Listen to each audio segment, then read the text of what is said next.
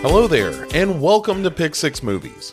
Like a Manhattan socialite, you have arrived at just the right time, seeing as how this is a finale episode. See, we do seasons around here, 6 movies selected by me, Bo Ransdell, and my old pal Chad Cooper, along with a series of questionable interns, and those 6 movies are selected based around a common theme. The title of the show makes a little more sense now, right? This season, being season 20, is called Bombs Away, and it's all about cinematic disasters so notorious, not even Tubi will touch them.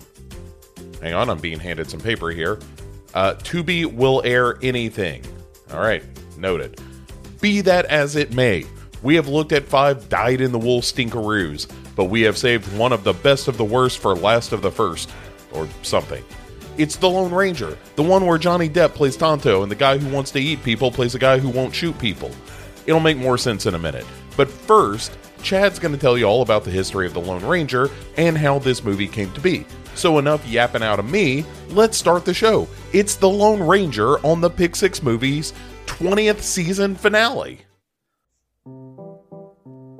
This season, we've taken on 5 spectacularly terrible box office bombs. And 2 things must happen for a movie to be a box office bomb. First, it's gotta lose money, usually a lot of money. Second, it's gotta be a critical failure, meaning it's just a terrible movie. People hate it. These 2 things do not always go hand in hand. There are a lot of movies that are terrible, but they make a lot of money when they're released in theaters. For example, Wild Hog, starring Tim Allen, John Travolta, Martin Lawrence, and William H. Macy. That movie made $253 million at the box office. The Last Airbender, remember the one that M. Night Shyamalan made? That pulled in $319 million. That very first live-action Smurfs movie, this can't be right, it made $563 million. The Hangover Part 2, $586 million. Suicide Squad, the first one, which we reviewed on this podcast, Season 5, Episode 6, it pulled in almost $750 million. Batman v Superman, Dawn of Justice, made $870 million. And the Pirates of the Caribbean, On Stranger Tides, that was the 4th one, the one with the mermaids and no Keira Knightley or Orlando Bloom, that movie made over $1 billion. All of these movies have Rotten Tomatoes scores below 33%. These movies, by many standards, and especially my standards, are terrible. But they pulled in a lot of money at the box office. Maybe not as much as the producers wanted, but they still made money. And therefore, they can't be considered a box office bomb. Alternately, there are movies that were financial disasters at the box office, but over time they evolved to be classic films that everybody loves. Citizen Kane, arguably the greatest American film ever made, was a bit of a box office disaster. Orson Welles' first and best movie was technologically innovative, telling a complex, intelligent, and beautiful story on film, and it failed to cover its budget when it premiered in 1941. Frank Capra's holiday classic, It's a Wonderful Life, it didn't really connect with audiences when it came out in 1946. Only when audiences found the movie on television years later did the movie's message of everyday life having value and that suicide should be avoided at all costs started to sink in. Ridley Scott's sci-fi darling Blade Runner, starring Harrison Ford, that was a box office flop. Then it found its audience through home video releases, becoming one of the most beloved sci-fi classic films of all time. It was so popular that 25 years later, it spawned a sequel, Blade Runner 2049, that, well, also tanked at the box office. Frank Darabont's The Shawshank Redemption, it hit theaters in 1994, and it was met with wide critical praise, but audiences stayed away, and the movie made little over half its budget at the box office. Home video rentals and Turner Broadcast System running the movie nonstop helped the film find a broader audience. Next thing you know, we got ourselves a bona fide movie classic.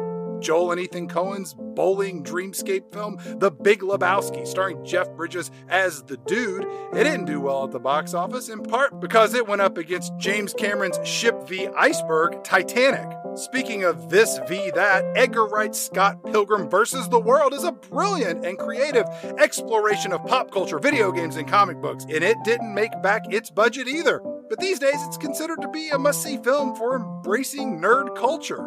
Donnie Darko, The Iron Giant, This Is Spinal Tap, Charlie and the Chocolate Factory, Wilder, Not Depp, they all tanked at the box office. But today they are heralded as iconic films that every movie lover should watch multiple times. Sometimes good movies tank at the box office, sometimes bad movies make money, and only time will tell whether or not a movie will truly be branded as a box office bomb into the future. Which brings us to the finale of this season's theme, Bombs Away, with 2013's The Lone Ranger, a movie that upon initial release was labeled as one of the biggest box office bombs of the last 20 years. Or maybe not. The character of the Lone Ranger was originally created as a radio show on Detroit's WXYZ. George Trindle, who worked in radio advertising in the early 1900s, he was looking to create some new programming and had an idea to make a character similar to Zorro or Robin Hood, but set it in the Old West. Trindle teamed up with Franz Stryker, a writer who'd worked in radio, and the two created the character the Lone Ranger. The Lone Ranger was a former Texas Ranger who wore a mask and fought outlaws alongside his Native American sidekick Tonto in the American Old West. The origin story of the Lone Ranger is a little hard to pin down, but there are some pieces of his backstory that stay true to the character's creation no matter which origin story you track down. The Lone Ranger was named John Reed. He was one of 6 Texas Rangers that were led by John's older brother, Dan Reed.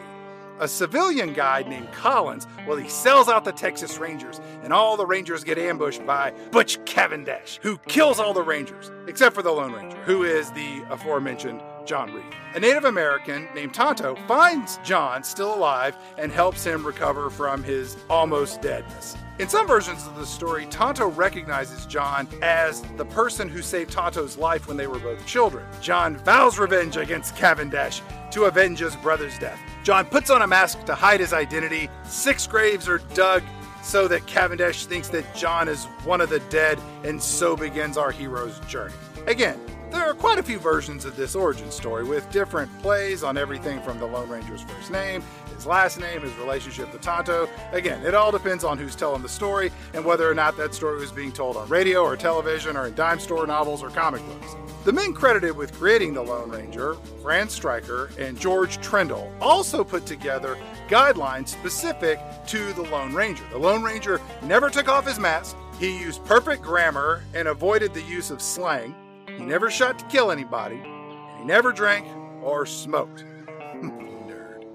And the bad guys he fought were never seen as glamorous people with positions of wealth and power. They were the scum of the earth. Trindle was known for his frugal nature, working in radio, and he didn't ever really want to spend any money, which was reflected in the decision to only use royalty-free music in his radio show. And for that reason, the Lone Ranger's theme song was the William Tell Overture. Trindle and Stryker would go on to replicate the formula of the Lone Ranger with the Green Hornet, a character that was the son of Dan Reed Jr., who was the nephew of the Lone Ranger.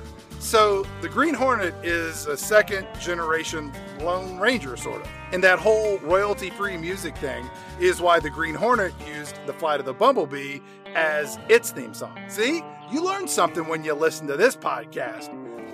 Like many successful radio shows, The Lone Ranger made its way to television with Clayton Moore donning the famous mask of the Lone Ranger. There was a contract dispute, and for one season he was replaced by John Hart, but they worked that out and Clayton Moore came back.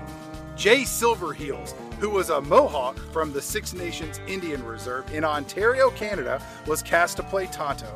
The Lone Ranger rode his horse Silver, who, according to one version of the story, was saved by the Lone Ranger from a pissed-off buffalo, and so Silver is indebted to the Lone Ranger forever and ever. And for children and adults, each week between the years of 1949 and 1957, they would turn on their black and white, and if you were rich, a color television, and you heard this.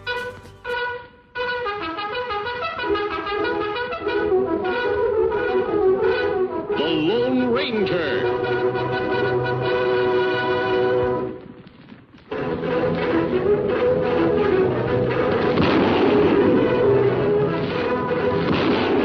Hi-yo, Silver!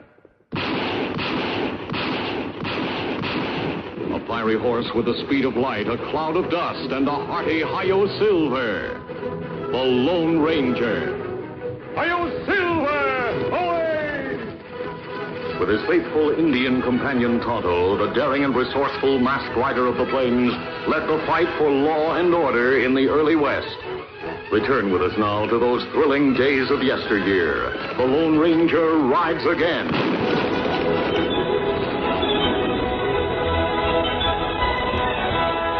Man, that was a lot of random gunfire for a TV show opening. Although the Lone Ranger ran for 8 years, only 5 of those years had new episodes.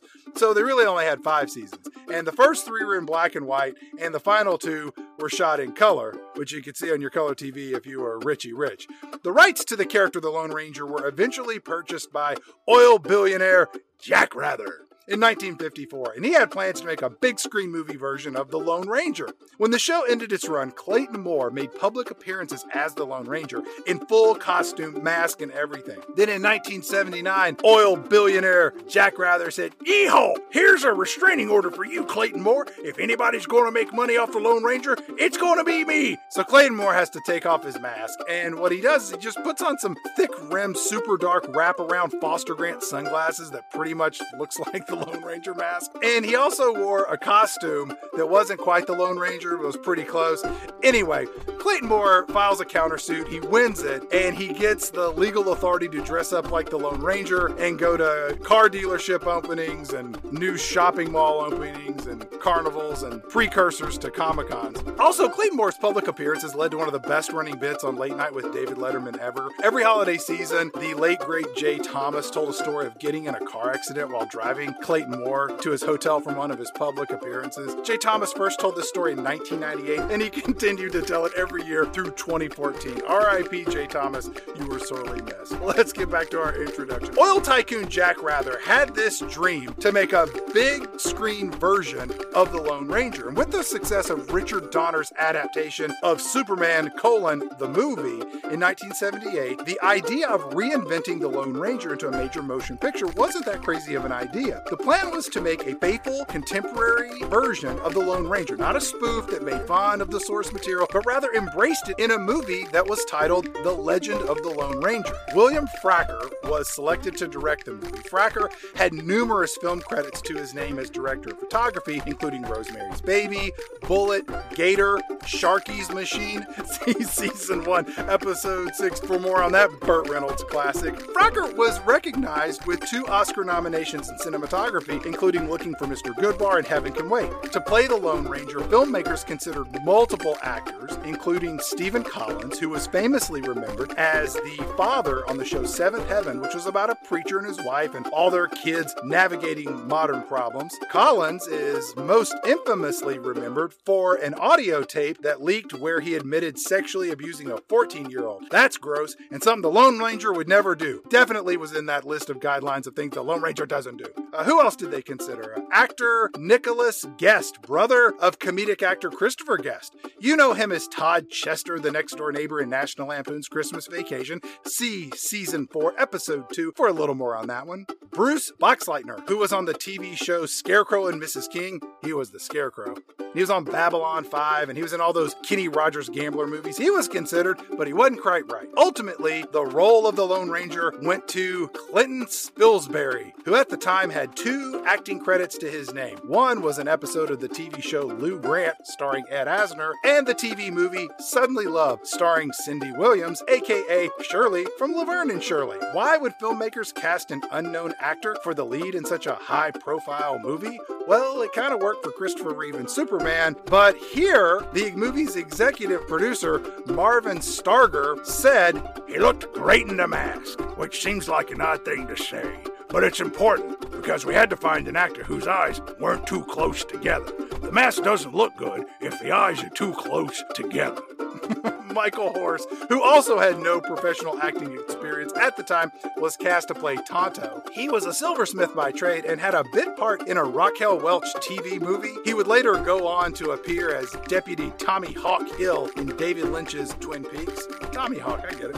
He was also one of the named henchmen, specifically Forget, in Passenger 57 if you're scoring at home. Playing the bad guy, Butch Cavendish, was none other than Dr. Emmett Brown himself, Christopher Lloyd, and Jason Robards played Ulysses S. Grant, so that was something. The Legend of the Lone Ranger was shot in Utah and Colorado and California, and it made the movie look really authentic to its source material. But first-time movie star Spilsbury was reportedly a bit of a diva on the set, which led to some fights. Filmmakers were not happy with his performance, well, because he wasn't an actor and he was terrible in the movie. So much so that all of his dialogue was overdubbed by actor James Keach, brother of Stacy Keach. He was also the motorcycle cop from National Lampoon's Vacation. So the movie was slated to hit theaters in December of 1980, but the actors' strike that year pushed it back to 1981. The movie premiere was to be attended by none other than, is this true? President Ronald Reagan and his wife Nancy? Fancy. Turns out they were both close friends with oil tycoon Jack Rather.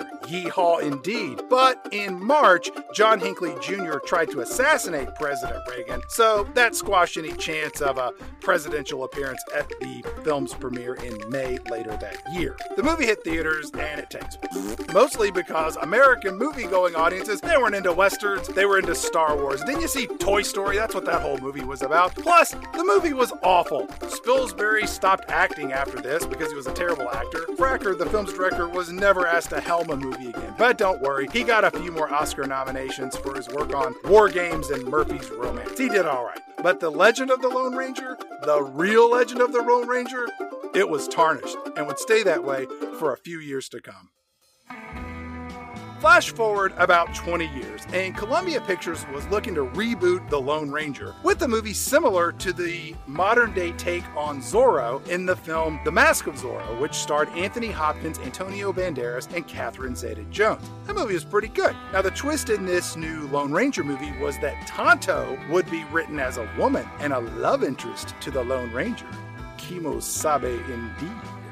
Husband and wife writing team David and Catherine Peebles were tapped to write the screenplay based on his production of the screenplays for Blade Runner and Unforgiven. Their script got a whole bunch of rewrites and the project was put in turnaround. It bounced around until finally Jerry Bruckheimer stepped in and he took the project over to Disney. The creative types at Disney were looking for new franchise opportunities and the Lone Ranger was one of the characters that was being considered. Sure, there were questions about how commercially appealing a Lone Ranger movie could be, but similar skeptics said the exact same thing about a movie based on the theme park ride Pirates of the Caribbean.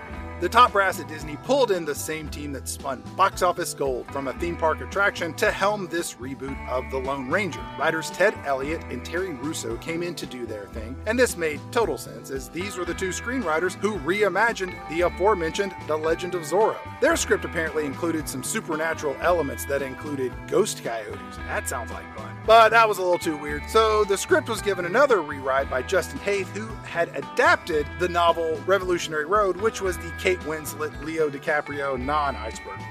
Johnny Depp was cast to play Tonto, but reportedly the original screenplay wasn't written with Depp in mind. But as the script went through repeated rewrites and it landed at Disney, it's not hard to see why Depp was chosen for this movie based on the popularity of his character Jack Sparrow in the Pirates of the Caribbean franchise. Armie Hammer was chosen to play the titular Lone Ranger. Hammer has a very interesting family lineage that includes almost every act of scandal you can imagine. Please feel free to go down that rabbit hole on the internet if you have a few days to kill. Gore Verbinski, who directed the first 3 Pirates of the Caribbean movies, was the one who originally suggested that Depp could play Tonto for this potential new franchise. And Verbinski eventually agreed to slip into the director's chair. Verbinski chose to make the animated motion picture western Rango after he finished the first 3 Pirates of the Caribbean movies.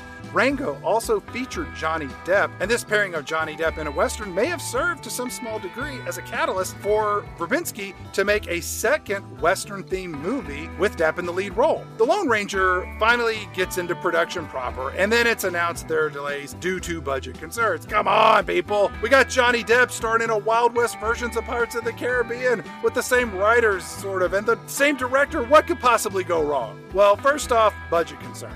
And these budget concerns were about what had already gone wrong in the past and not what was going to go wrong in the future. See, at this time, Disney was still getting over the box office bomb that was Mars Needs Moms. that reportedly lost $144 million, and the budget for the yet-to-be-released John Carter was north of $250 million.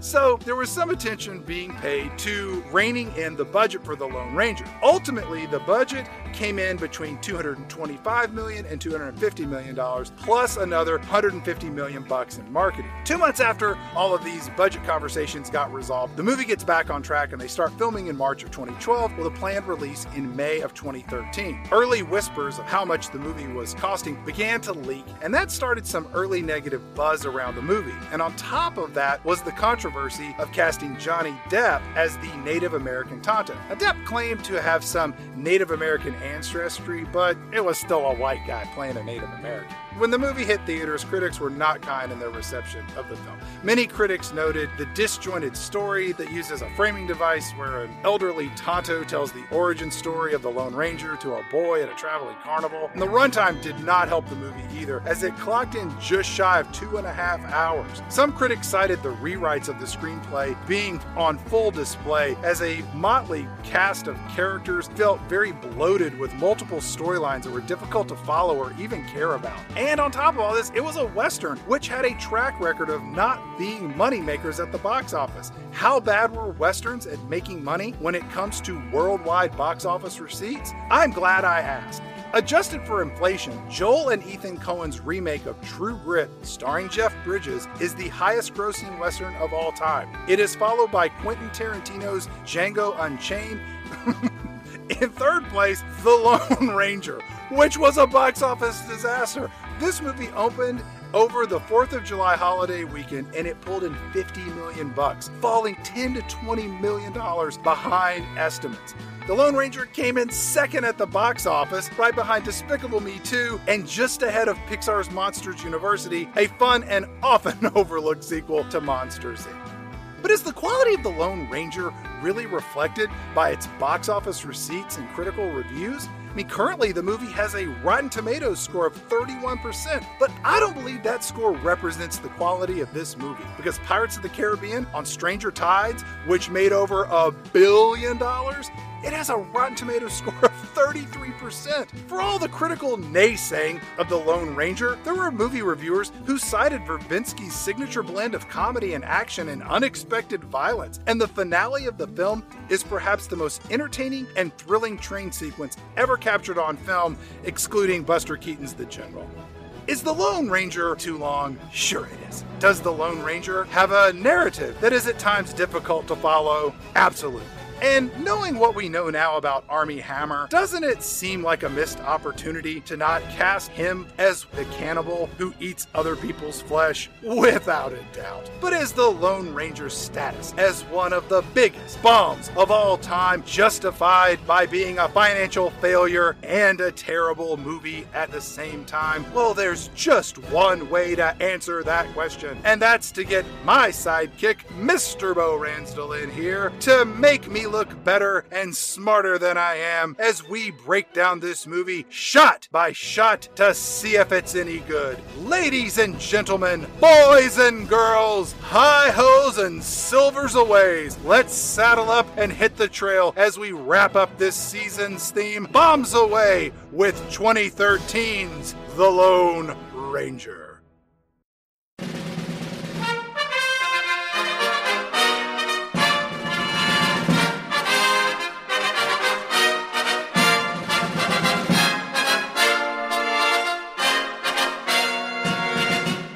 And welcome to Pick Six Movies. I'm Chad Cooper, and I'm joined, as always, by the man who'll put some salve on my saddle sores when they need it, Mr. Bo Ransdell. Bo, how are you doing this evening? I'm going to be called Walking Bird this episode, which is my Native American name. I thought it would be like Angry Host or Hungry Host is probably apt. I could go for a bowl of raisin bread right about now. I just feel like if we're going to co-opt, Indian culture, let's just start right off the bat. And how? Well played, sir. Let's go ahead and just get this in the upfront.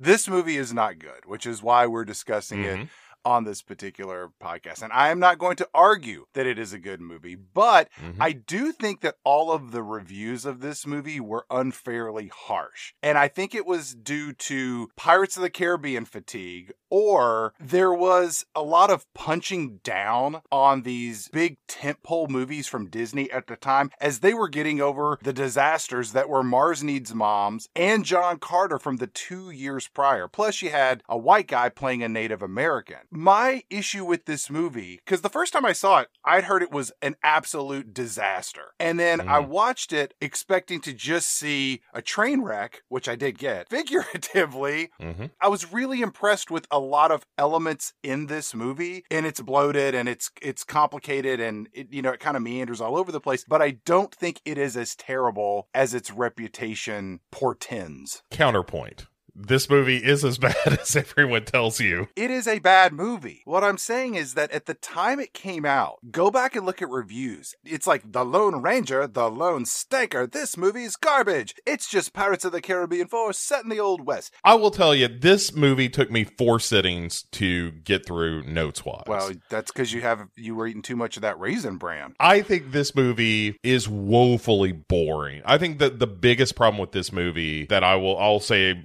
in the upfront, again, to get it out of the way, is there's not a character to figuratively hang your hat on. No, there's not. As a result, I don't care about anything that happens in the movie, and it's 2.5 hours long. It is the cinematic equivalent of being in a dentist waiting room for 2.5 hours where nothing happens and there's only one song playing.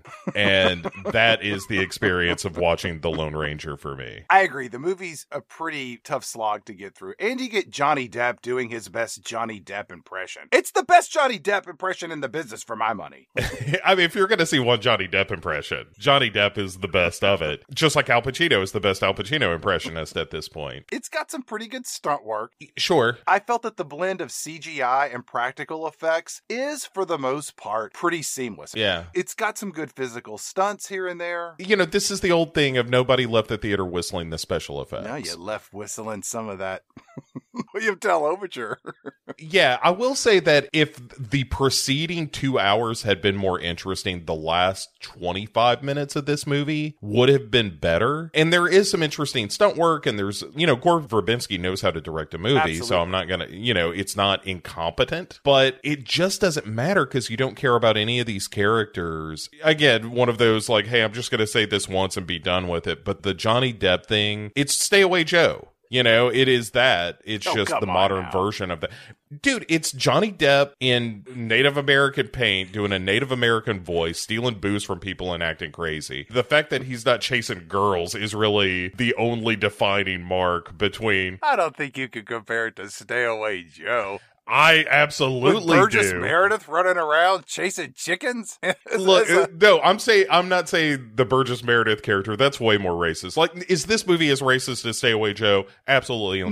No. And if you don't know what we're talking about, go back and find Stay Away Joe in our season something episode whatever. Yeah. It's the music season with Elvis. But I will say that given 50 years, the way that we're departed from Stay Away Joe, I think people can look back and be like, oh yeah, that was regrettable. We should probably not have had famed character actor and weirdo Johnny Depp playing this character. And I find that distracting when I watch the movie because I'm like, I don't know that it would be made better by having a Native American actor because I just think the character is kind of embarrassing. But the whole movie hinges on it's Johnny Depp doing Jack Sparrow in the Old West. Right. And that's why it totally falls apart from jump. All right. Is, hey, here is the same character you've seen before in a slightly different scenario, and it just doesn't work for me in this movie. And like I like the first Pirates movie. I think I've seen the first 3. The first one I like quite a bit. The other 2 I find tolerable, if a little dull. This movie I think is like, oh, here are all the worst mistakes of those Pirates movies kind of put together. This is all a writing thing. Again,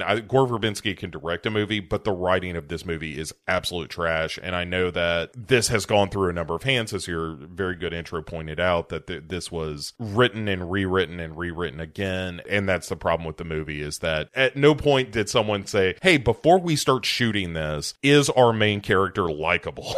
and interesting. No? Oh, shit. We might be in trouble. Our movie starts off with a title card that tells us we're in San Francisco in 1933, and we fade in on the city, and we see the Golden Gate Bridge is under construction way off in the distance. And the camera slowly pans across to the city, and we see a single red balloon drifting above a carnival as Pennywise has claimed another victim. Come on down here, Georgie. I got red balloons. There's this sideshow barker calling people into this tent to come see this Wild West exhibit. And this wide-eyed kid dressed up like the Lone Ranger with the hat and the mask and everything, he wanders into this tent. His parents clearly don't care where he is or what he's doing. It was 1900s, man. You had like 8 kids. Only 3 of them were going to survive to adulthood. So, you know. You kind of hope one wanders off, one less mouth to feed.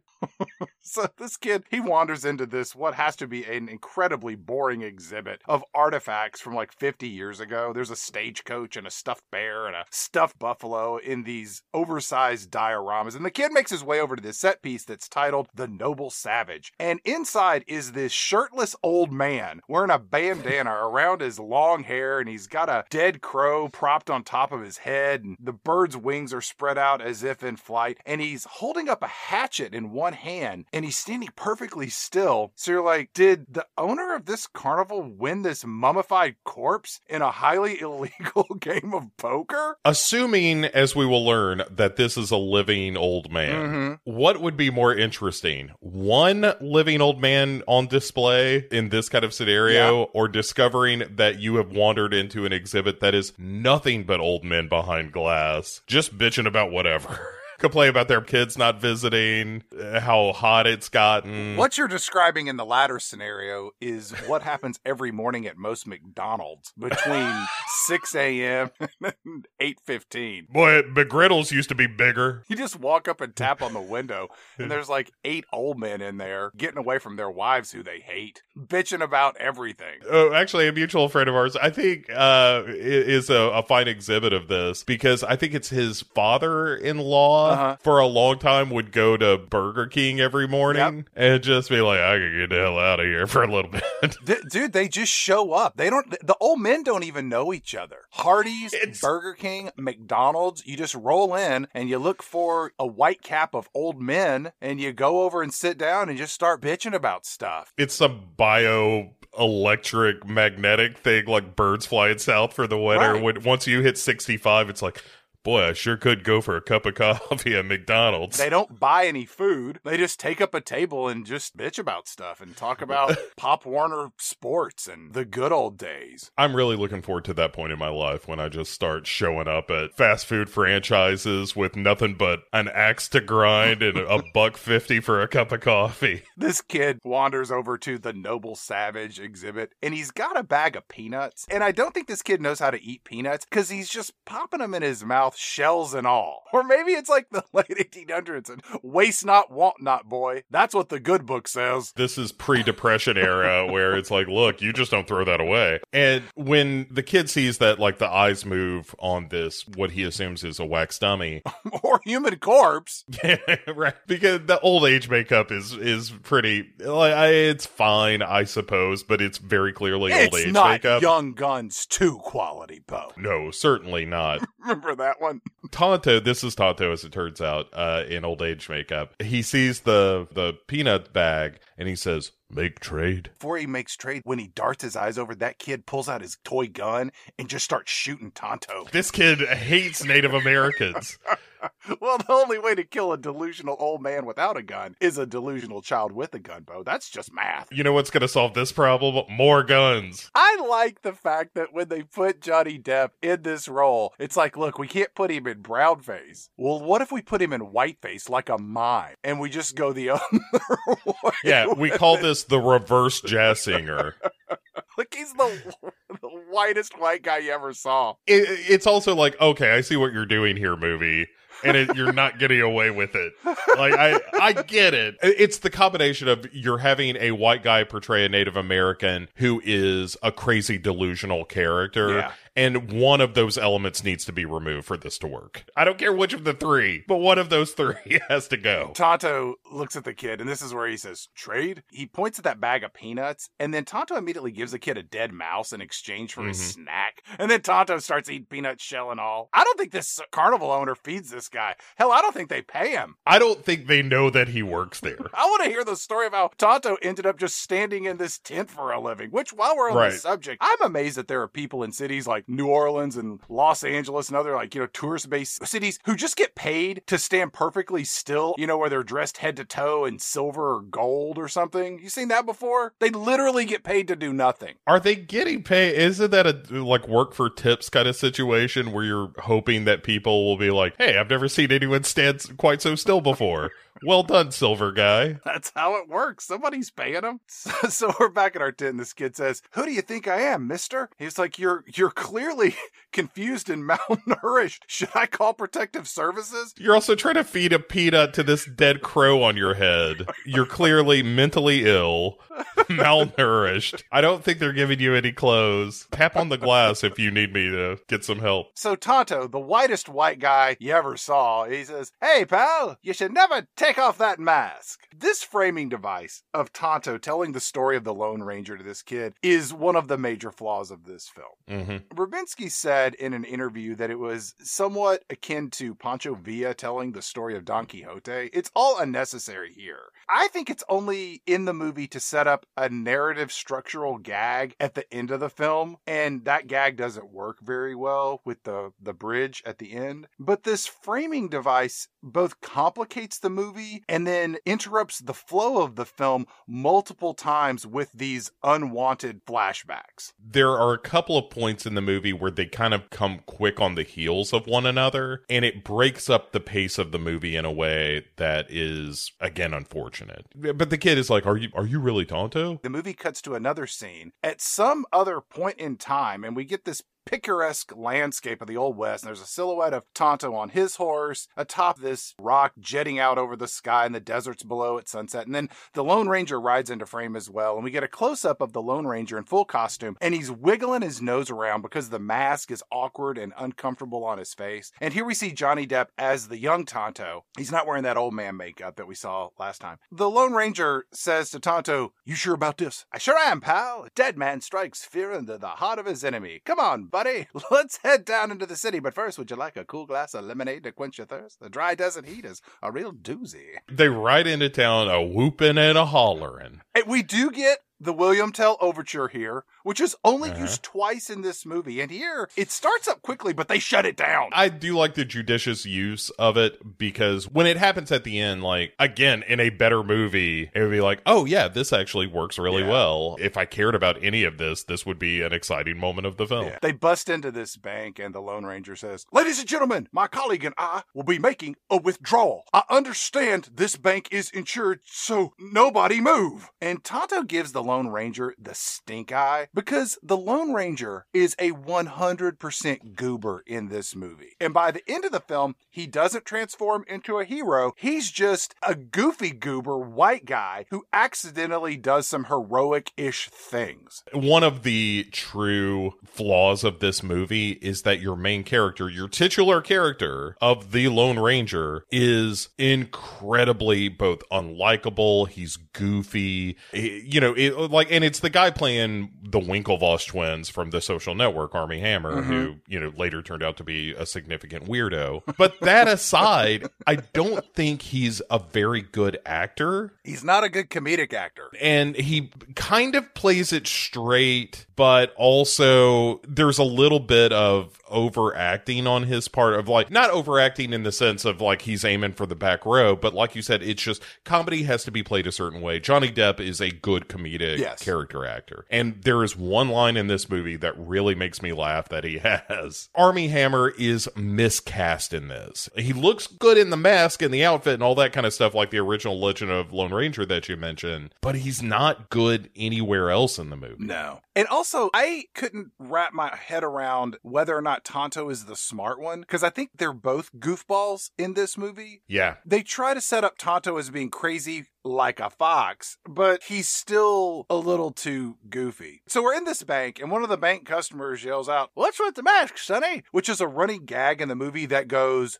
nowhere. People just ask this question over and over, and it doesn't land. The Lone Ranger looks over at Tonto and says in a low voice, "See, I told you, I feel ridiculous." And these two are constantly bickering like a couple who is perpetually in a fight that started earlier in the car on the way to the restaurant. Yeah. I do like the fact that as they jump off this table, the kid interrupts. He's like, whoa. The Lone Ranger and Tonto are robbing banks? That's not how this is supposed to go. This is sort of a thematic moment where Tonto says, "Well, you think so, chum, but there comes a time when a good man must wear a mask." So this is a story being told by this addle-minded old man, right? Mm-hmm. Which children love to hear old people tell stories from their youth, Bo. I don't know if you know that or not. Yeah, I'm aware. Not since Titanic have I encountered a movie's narrative framing device that has filled me with a 100% unreliability measure of its narrator. Forrest Gump's life has more truth in it than Tonto and that old woman from Titanic. We are cutting from the future, aka like, the 1920s, back to the 1800s, then back to the 1920s, then back to the 1800s, but this is even before the scene that we jump back to the first time. It's terribly confusing. I need you to stop this. Yes. The movie doesn't need the framing device at all. Get rid of all that. You're shaving 10, 15 minutes off your movie. Just start right here. Or with him on the train. We'll get to it. We're getting ahead of ourselves. We are now in Colby, Texas. In 1869. So this is 64 years before that Wild West tent nonsense. And like Tonto's got to be what, 30 in this movie? All right, let's make him 20, okay? So in that tent, he's 84? I got a feeling that carnival's being run by the great-grandfather of Sam Walton. Hey, old man, get in there and welcome people to the Wild West. There's a bunch of Chinese immigrant laborers building the railroads in this scene. We pretty much ignore that detail in the story, much like it's ignored in most history classes in the United States. We cut to this guy named Cole. He's a rich guy, Bo, and he's one of our movie's 3 or 4 bad guys. There's a lot of bad guys in this movie. We'll do our best to keep them all straight. So Cole, this rich guy, he does this pocket watch trick chain flip where he whips around his hand, the watch lands on his palm and pops open to show the time. It's kind of like an old-timey version of what lifeguards do all day when they're not yelling at kids to stop running and mentally undressing people and hoping that they don't have to give mouth-to-mouth to a stranger.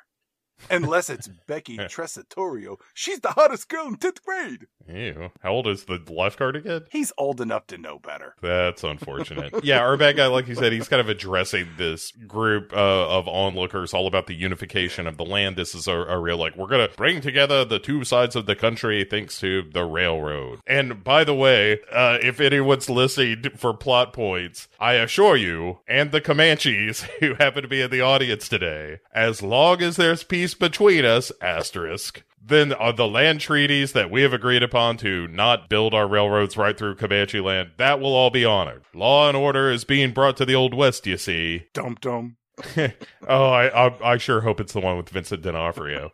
And we see that Helena Bonham Carter is all gussied up in her late 1800s finery, looking on as he announces that this guy named Cavendish, he's an Indian killer, and he's going to be brought to hang here in Colby. Helena Bonham Carter is the town's madam. She's an elegant lady pimp, and she's always wearing a bright red dress, and she's got bright red hair, and she's got a parasol. And when Cole, the rich guy, is giving this speech, he doffs his cap to a woman named Rebecca, who is there with her son, Dan Jr. Helena Bonham Carter turns around and looks at Rebecca with a, what the fuck is this woman?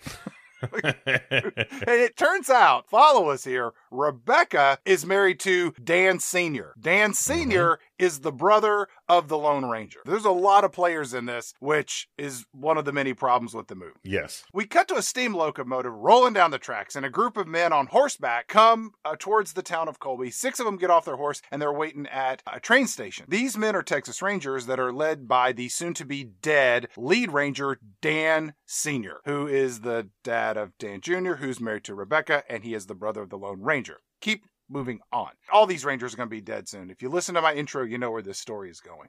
Also, you don't care about any of these characters. While these Rangers are waiting for this train to arrive, they start talking about Cavendish and how he wants to get payback on Dan. And they discuss the fact that Cavendish is rumored to be a cannibal. And one of the guys says that he even ate his own foot. This is the real Meatballs bit of like, I heard the same story, but instead of a hook on his hand, it was on his foot. By the way, Meatballs, million times better movie than The Lone Ranger. You're right. Like, these are a bunch of characters we don't care about. We don't really get to know who they are other than Dan Sr. But then we see this train kind of threading through a bunch of buffalo, and we get our first look at the Lone Ranger out of costume before he becomes the Lone Ranger. He's this straight arrow goofball. He is the level of white guy that was portrayed on sitcoms in the 70s to show how white a white person can be. He's got a book on like the Pillars of Government by John Locke, and his bookmark is a picture of his brother's wife that he cranks it to. If you're making a main character, having him lust after his brother's wife, not the most likable characteristic, just FYI. It is a strange choice to make the Lone Ranger such a goober in this movie. They did it in The Legend of Zorro, where Antonio Banderas was the goofball, but in that movie, he wasn't Zorro. He becomes Zorro. It's Anthony Hopkins who is the real Zorro, and he brings the gravitas that only Anthony Hopkins can bring to a movie. And it really works well that you see that transformation from goofball to hero.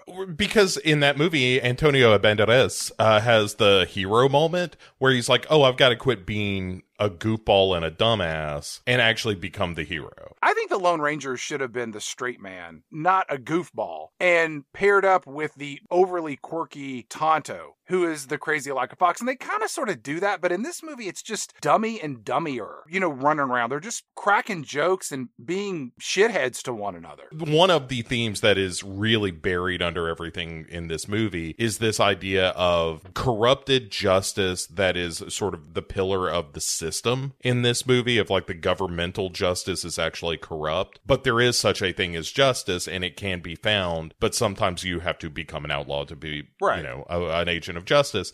And that's an interesting arc for the character to make. A note to all burgeoning filmmakers, The Odd Couple meant that one of them was kind of the straight man. Yeah, you can't have two goofballs. Then that's Dumb and Dumber, and it's a pure comedy, and you don't take any of it seriously, and that's why it's hard to take any of this seriously, because there's not a serious character. Here's another thing. When he opens up that book and he pulls out the picture of Rebecca, if you're watching this movie for the first time, you don't know that that's his brother's wife. And you would assume, oh, this is someone that he's in love with. Well, which is true, but we learn later, it's like, oh, this is the lady that your brother married. Like, when we first see her in the crowd, it's very clear, like, oh, okay, she's the romantic interest of this movie. Got it. And at no point when we cut away to the Texas Rangers, I don't recall this, at no point is anyone like, oh, by the way, that lady we saw at the beginning, that's this dude's wife. No. The way you fix it is you make the photo be of his brother, Rebecca, and Dan Jr. You see that that's, his family, and they're all wearing distinguished clothing that matches the clothing we just saw them in. And then you do a close-up on her face and a cut back to his eyes to show that he is interested or has some sort of romantic inclination toward her. I'll even go you one better, Chad. I think you're on the right track. I think he has the picture of the family and you see creases in it, and then he folds it and you realize that he folds it so that it's just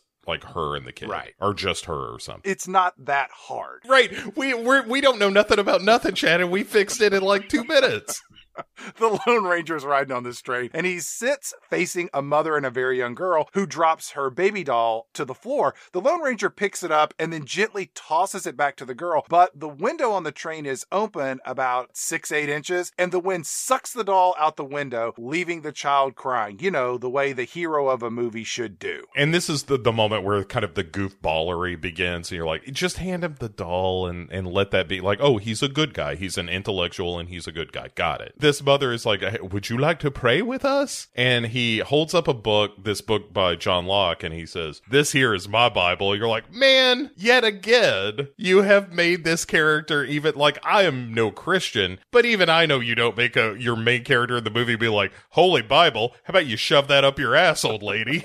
So then a religious sing-along spontaneously breaks out, and then what appears to be a security guard staggers through the train car with a couple of bottles of booze in hand. Alex, looks like a good time. And the security guard goes to another train car and he gives one of the bottles of hooch to this second guard. That's what you want your guards to be real lit when they're doing their job. We see sitting on the floor with chains on his wrists is Butch Cavendish, as played by William Fichtner. Billy Fix. Who we last saw in Armageddon, season 11, episode 6. Mm-hmm. He seems to have the most fun of any actor in this movie. Western bad guys are always pretty fun to watch, like Gene Hackman in Unforgiven and Henry Fonda in Once Upon a Time in the West. He was good. Tom Wilson in Back to the Future 3. He's having a hell of a good time. Sure. Yeah, I mean, a Western villain is fun to play, and he kind of knows that he's in a somewhat campy movie. Yeah. When he is on screen, there's at least somebody that seems to be enjoying themselves. Yeah. His character looks really good. He's all like sun-beat and this weathered skin. He's a nightmare of a man. He's got this scar that splits his lip on the right side.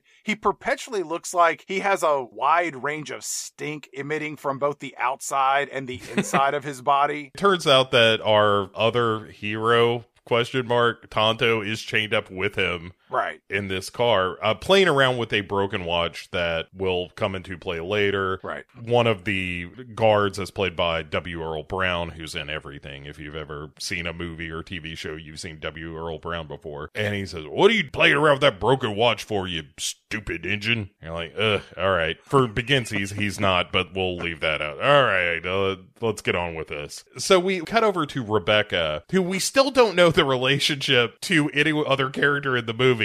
She's trying on some scarf when one of our villains, Cole, wanders up behind her and says, "That sure is pretty on you." Rebecca kind of turns it down. It's like, "Oh, no, I can't afford it." And Cole says, like, "You're an awful pretty lady. You ought to be treated right. The way that, say, a villain with plans to steal a railroad might be able to treat you." He looks at the vendor and he kind of gives it a head nod. And the vendor's like, take it. I don't want to die. "You've got to take this or else I'm going to be murdered." And she's like, "Well, all right, if you insist." He says to her, "Your husband, Dan Sr." We're like, "Oh, she's married. Uh-huh. He's got a fine family, a son to carry on his name, a wife with what I assume is a very tight body, fit, flexible. You know the type, Rebecca. Of course you do. I'm talking about you. Look at me. I'm blushing like a schoolboy."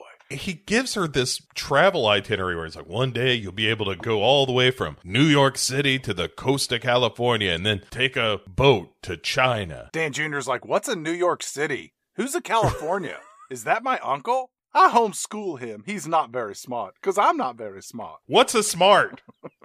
So we cut to a bluff where a bunch of bandits show up and they start chasing the train. Cavendish reaches down and using his fingers just brutally pulls a nail from a loose board, ripping up the flesh on his fingertips. The board comes free and inside there's a gun. Cavendish removes it and hides it inside of his coat, and Tonto sees all this. Cavendish then says, "Piss break, boss." He gets escorted to a bucket where he then takes his piss break. Tonto starts throwing pieces of corn at the drunk guard, who then turns around and Tonto makes a gun shape with his fingers, implying that Cavendish has a gun. But before anything can happen, Cavendish does pull out the gun, shoots both the guards, and turns around to Tonto, who still has the gun shape with his fingers, but Tonto plays it off cool by pinching some birdseed and feeding the dead bird on his head. It turns out Armie Hammer, as the Lone Ranger, sees the shadow of somebody like walking on top of the train. Mm-hmm. Say, that looks like something I should investigate for no good reason. Yeah. As the Lone Ranger goes out to investigate, we see that there's this porter on top of the train that's been strangled. So he follows this path of bodies and mayhem to this prison car. He finds all the other dead people. Meanwhile, all these desperados that we saw earlier up on the bluff have now caught up to the train or boarding it, and they start shooting the place up, and one of them like cranks the controls to set the train to full speed ahead. Mm-hmm. The Lone Ranger busts into this prison car. Cavendish pulls a gun on him. Then Tonto, he gets a gun. Right, and he says, "Say, pal, I'm gonna kill you in the name of my ancestors. The old ones, the ancients, magical stuff, Native American stuff." And the Lone Ranger says, "Stop right there. We are going to take these men and let justice run its course because I believe in the law. Yeah, and so he swipes the gun from Tonto, who tries to strangle him, but the chains are too short, so he stops a little short of that. Right. The Lone Ranger gets Cavendish locked back up. He, kind of speechifies a little bit where he says, listen, there is no room for this kind of lawlessness out here in the West. The future is coming to this lawless land. And he dumps all the bullets out of the gun. Violence has no place where we're going.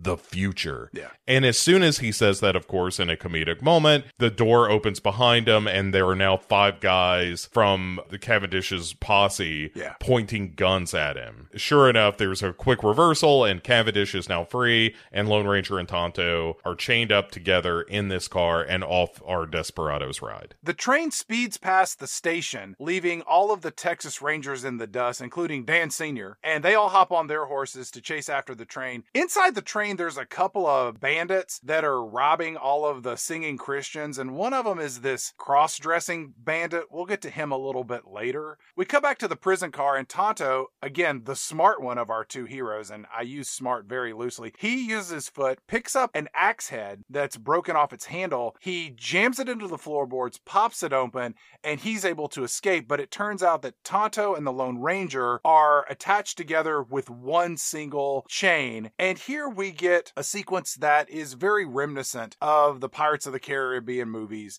peppered in with physical comedy and practical stunts. If you like the Pirates of the Caribbean movies, especially the really terrible ones, I think that you would find similar elements of this movie that you would enjoy as well. If you're purely into this for a well-constructed action sequence, there are those in this movie, to be sure. Yeah, this opening one's pretty good, and then the finale is fantastic. Yeah. So Dan Sr., he gets on the train. He's instrumental in saving the passengers. We find out that the Lone Ranger and Dan are brothers through some dialogue. The Lone Ranger shows he's a goober by trying to box this cross-dressing bandit. The engine in the coal car, they crash as the train runs out of track. Tonto and the Lone Ranger end up getting thrown through the air, and they're almost crushed by this locomotive engine as it skids on its side. Again, it's a pretty good action sequence. It's well shot. It's well edited. Johnny Depp does his thing where he delivers entertaining physical comedy throughout all of this. Mm-hmm. But after the crash, the Lone Ranger immediately arrests Tonto for no reason other than he's a Native American.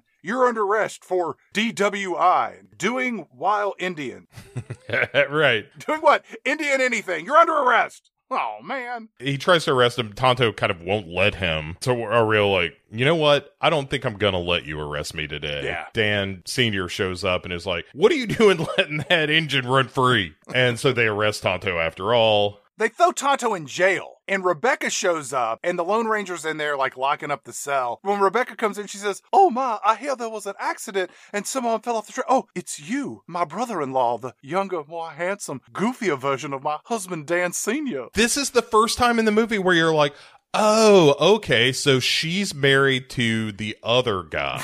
Right. Which is way too late for this revelation to be happening. Oh, he's been holding this picture of her the whole time. And that's also where you get that kind of creep factor of oh, so he's just jerking off to a picture of his sister-in-law? That must be an awkward Thanksgiving. But she says, well, it's so good to see you. How long has it been? 9 years?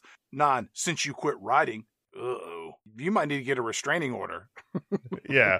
It's getting weird. Her kid comes in and is like, what's going on in here? That's your boy, Dan Jr.? Yes, we have a child together. He's Dan's child, as far as he knows. Let's be honest, I'm a Wild West hottie. Everybody's looking to tame what's under this skirt after the sun goes down. And the kid, apparently all children in this movie are just drawn to Tonto in a cell. Uh-huh. Like our framing device, this kid goes to stare at the Indian locked behind bars. Tonto is doing some chanting and making shadow puppets on the wall. And as soon as he snaps his head at the kid and runs off. Dan Sr. and his Rangers, they mount up to go after Cavendish. Then Cole, the rich guy, he shows up, and we find out that the Lone Ranger is the new prosecutor in Colby. And then a character named Collins, he rides along with Dan Sr. and his crew to go find Cavendish. And if you remember from the introductions, Collins is the one who sells out all the Rangers. Spoiler for all of you that didn't pay attention to the introduction and skipped it. This all works together in perfect harmony, people. You gotta listen to the intro to make sure that you know what the hell's going on in the review. So Dan Sr., he sees that Rebecca has this new scarf, and he calls her out for it. And he's like, where'd that come from?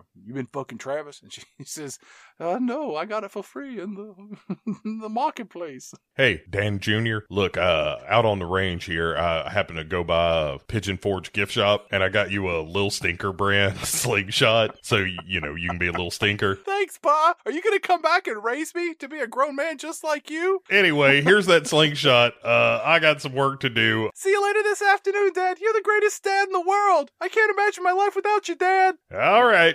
His name's Dan, right? The little one? That's right, Dan. We named him after you so that you could remember his name. He's Dan Jr., you're Dan Sr. Well, anyway, I gotta get going. See you later, boy. Well, before they take off, Dan Sr. looks over at the Lone Ranger and he says, he's like, I got something for you. And he throws a badge over to him and he looks at it and he's like, was this Paul's badge? Yep.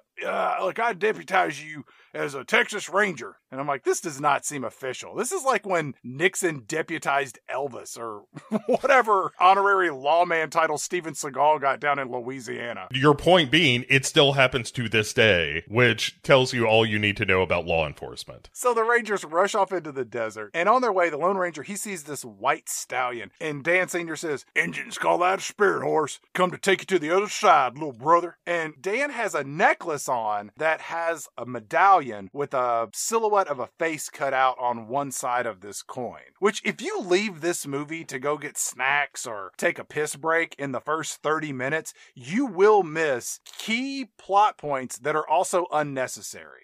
It's a real head scratcher how all of that happens. This movie is just so overstuffed with all this little like, oh, and he's wearing this medallion that was given to him by his father, and this came from this Indian tribe, and you're like, yes, there was a review of this that I read that was so on point, was saying what this movie should have been is the Lone Ranger's brother getting killed by Cavendish, which is a thing that will happen, as we'll see in just a moment, and then it becomes a revenge story. And that's all you need. You don't need all of this other bullshit. I agree. Here, Collins, our traitorous drunk, he introduces the character of Helena Bonham Carter being this female pimp when he holds up a flyer to her whorehouse. So we know what that is when we get there later. But our dumbass hero is like, what, is that a dancing saloon of some kind? And he's like, yeah, it's a dancing place. If you mean the horizontal dance, the dance of love, you know, doing it. Collins follows this up by selling out all the Rangers. Cavendish and his gang show up. They kill everybody except for the Lone Ranger, who gets, I guess, a flesh wound. Dan Sr., he's bleeding out, and the Lone Ranger runs over to his brother, and his brother says, you know, Rebecca always loved you, not me. And then here, the Lone Ranger gets shot in the back, and his face gives it a, I've been shot look. Right. Oh, I've been shot. Cavendish and his gang ride down to get a closer look at their handiwork, and Cavendish goes over to Dan Sr. and he says, been a long time, Ranger. And Dan Sr. says, I'll bet them boys in Tulsa took a shine to you. Wait, do you mean the way the sisters took a shine to Andy Dufresne? I think that's kind of the implication, right? Okay. Then Cavendish says, your heart ain't your Ranger.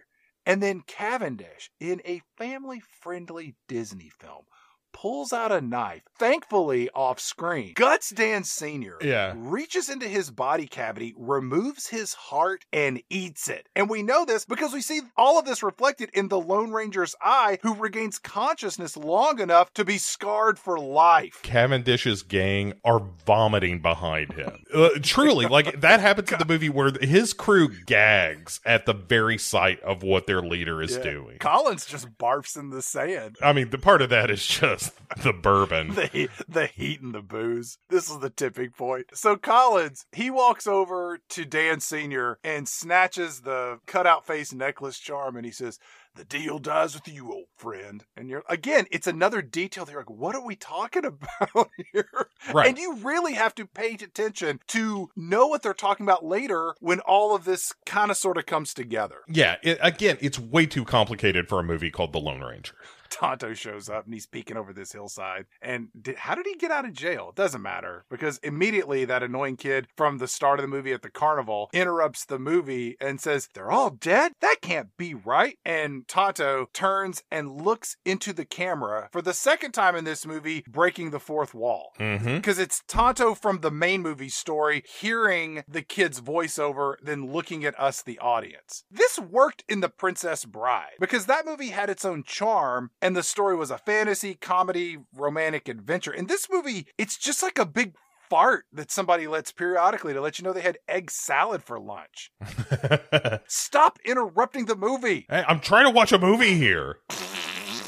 Right. It's like the movie is hitting its own pause button. So here's what's happening. Like, I got it. We know he's not dead. It's called the Lone Ranger. He's not going to be dead. The kid is like, "Hey, you stupid old man, stop feeding that bird on your head because you're telling the story all wrong because the Lone Ranger doesn't die." Tonto says, "Nope, I said that he was waiting for his spirit to return. Not the same thing as being dead. I said mostly dead." I can see you're upset. Maybe I'll come back later. No, it's okay. You can read some more if you want to. This screenplay is so horrendous. But then we cut back to the valley where Tonto is just looting the bodies of these dead rangers. Well, he's making a trade. He's not necessarily just looting them. And he dug graves for all of them. At one point, he makes a trade with the peanut bag from the carnival. This was the moment in the movie I was like, okay, so this is Tonto's version of the story. I don't believe any of it at all. Absolutely not. And then I went over to the third guy, and he had a little container filled with coins, and I needed something to trade, so I gave him a peanut bag. Yeah, that's what it was. It's a real Kaiser Soze moment. At the end, the kid's looking around. He's like, "Wait a minute. You've been feeding me a line of shit, old man." Then I gave him a buffalo for his underwear. And a giant stuffed bear that looked like that one. So as Tonto is looting these bodies, or whatever we want to call it, the Lone Ranger comes back to life, and he clocks him on the head. Brains him with a rock, yeah. And starts looting his body as well. That's where this white horse that we saw earlier, the spirit horse that his brother talked about, and who will ultimately become Silver, shows up with this white hat and is pawing at the ground at the Lone Ranger's grave. Tonto, rather than speak to the horse in his native language, chooses to continue with his broken English and is like, "Say there, old horse pal, you've got a wet brain. Here, over here, this brother, he's the one that you want." The horse keeps going back to the Lone Ranger's grave instead of Dan Sr.'s grave. Finally, and the implication, of course, being that this spirit horse has come to resurrect the Lone Ranger, who we know is alive. So there is a real question mark around the mysticism of this movie of, is there something magical at work? Is there not something magical at work? It's all left very vague. The way this medicine went down for me was these are just the crazy ramblings of an old man in a tent. It's frustrating because the movie kind of wants to have it both ways. And you can't. Yeah, I just wish that you would say, like, oh, there is magic in this world, or there is not magic in this world, but not maybe there's magic in this world. Tonto rigs up the Lone Ranger to the back of his horse and just drags him through the desert, stopping to let his horse shit before dragging the Lone Ranger through hot, fresh manure. I can get behind that. It was the one moment I related to, because I was like, I feel like I'm being dragged through shit too. Then we get some psychedelic dream sequence, and we cut to the Lone Ranger waking up on this primitive scaffolding that's about 50 feet tall up into the sky, and it's out in the desert, and it's sitting on top of this rock spire that is itself a good, 200 feet in the air. It's all very surreal. Mm-hmm. And to your point about magic, you're like, how did the Lone Ranger get there? Who built this structure? How does he get down? And then you're like, who cares? Right. Whatever we got to do to get to the end of this thing, let's do that. Moments like this should matter in the movie. It's an interesting visual, and it should mean something, but it doesn't. Well, and also this vision he has, it's of Rebecca, it's of all these crazy images of like chickens with their heads being cut off. And I mean, it's just the tunnel of Willy Wonka all over again. And you're like, I don't know what any of this means. There's also a theme that we'll touch on briefly where people talk about nature being out of balance. And that doesn't really go anywhere. It was like, well, what's causing nature to be out of balance? And is it in balance by the end of the movie? I don't think that it is. He gets down to this camp, and there he sees Tonto Tonto. So he approaches him with a gun. Of course. Well, yeah, right. He's sneaking up behind him with a gun, and he sees that Tonto is talking to this horse. And he's like, hey, what are you doing talking to this horse? Tonto says, back in the old days, there was a time when animals could talk. The horse said that you were a spirit walker and that you can't be killed in battle. This is also the point where we have to stop for a joke because the Lone Ranger is like, did you steal my boots? Yeah. And Tonto, of course, has in fact stolen his boots because you're just trying to top a ridiculous moment with a ridiculous moment. And this screenplay is so wrong-headed in the way that it approaches these characters. We cut to Tonto, and it's night, and he's sitting with the Lone Ranger, and they're roasting a rabbit on a spit. And then a bunch of bunnies show up to see what's going on, and Tonto tosses a piece of the roasted rabbit over to the other bunnies, and one of these rabbits just bares its teeth. It looks like a monster, like a vampire. It's like... And all these rabbits attack and destroy this roasted bunny leg. It's a bunch of Bunniculas. Kids, if you've never read Bunnicula, get out there.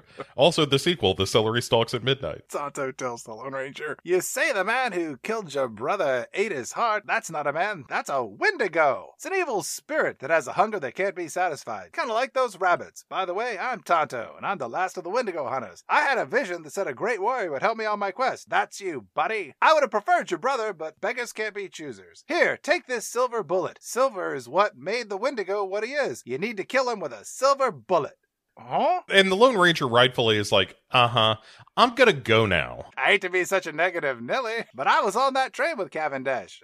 Because I was there to exact my revenge. And you know what? You really gummed up my whole plan there, chum. Tonto smacks him and... Wait, we gotta talk about this. He slaps the Lone Ranger. Because the Lone Ranger says, you know what? I think I saved your life.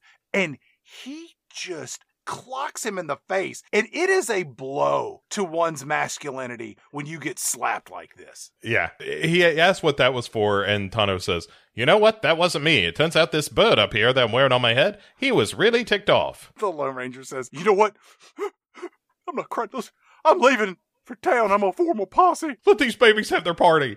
Tonto says, listen, buddy, you and I both have our reasons to go, Cavendish. Mine will be explained later in the movie. But that formal posse business, I wouldn't do that if I were you. See, there was a gun planted for Cavendish on the train. 8 men rode into that canyon, and I only dug 7 graves. That's not just roasting rabbit you smell. You also smell a rat. Am I right? It was Collins. He knew us when we was kids. You're like, who's Collins? Like, I only know because I really paid attention to this movie. You knew that old man when you were a kid, the drunk who threw up in the desert? He was their babysitter. You just rub a little bit of this on their gums and they go right to sleep. He's not teething. I know. Tonto, it turns out, has been doing some arts and crafts in the meantime, too. Yeah. And has made the mask, the Lone Ranger mask, is made out of his dead brother's clothes. Yeah. And the eye holes are where the bullets killed his brother. Yeah, that's the creepiest shit I've ever heard. It's gotta smell terrible. Coppery, at least. And he says, I did this so that your brother will watch over you, and it's in no way creepy to constantly be looking out the eye holes that ended the life of your brother. The Lone Ranger says, you want me to wear a mask? It's like he's a 15-year-old girl hearing that her mom and dad are going to chaperone the school dance. Like, what? You want me to wear a mask? Ugh, no. It's so stupid. All right, so the Lone Ranger says, all right, we're going to ride together, but if we do so, we're going to do it so that we can bring Cavendish to a court of law. We're getting justice, not just some crazy shoot 'em up out here in the Old West. Yeah, sure. Justice is what I seek too, Kimo-sabe. And then Tonto hand chops the top of the Lone Ranger's white hat so that the Lone Ranger just doesn't look like a white guy dressed as Pharrell for Halloween. Right. At this point, the Lone Ranger, he has his mask and his white cowboy hat, and he's kind of got his vest. He's in the whole Lone Ranger getup. And then we go to one of the top 3 most unnecessary scenes of the movie. Okay. Which is where they ride into town where there's this sideshow happening. Yeah, it's like this carnival. There's all circus freaks and manner of movie weirdos wandering around. Dude, this place is straight up run by the devil. It is a horrifying show. And they go to this place called Red's, which we know from the drunk's handbill that he had. They go into this place, and Red's, as we will learn, is run by Helena Carter, who is there awaiting another husband to steal away from a popular Hollywood actress. And so there's some drunk at the bar sees Tonto and the Lone Ranger as they come in, and they're making their way upstairs to talk to Red. And it's clear, like, uh-oh, this guy clocks Tonto. Well, he's not that hard to identify. I mean, he's walking around with a bird in his head, and he's dressed up as Tonto. Also, this guy doesn't go to get, like, a gang or to go to get the law. He just goes and gets an angry mob to come get an engine. A straight-up torch and pitchfork mob. Yes, being driven by racist hate. And I think this is further implication of a theme that is totally dropped in this movie about nature being out of balance and that people being corrupted by the evil spirit working within the law of the land and so forth. So we go up to meet Red, who has a scrimshaw ivory leg. Didn't see that coming. That has a gun in it. It's like something out of the Wild Wild West. 100%. She's got this ivory leg gun. She fires it off at a patron who's getting a little handsy with one of her whores and blows out the legs on his chair, so we know that she has a leg gun. And then the Lone Ranger and Tonto, they're in her office, and the Lone Ranger says, "We are looking for a man named Collins.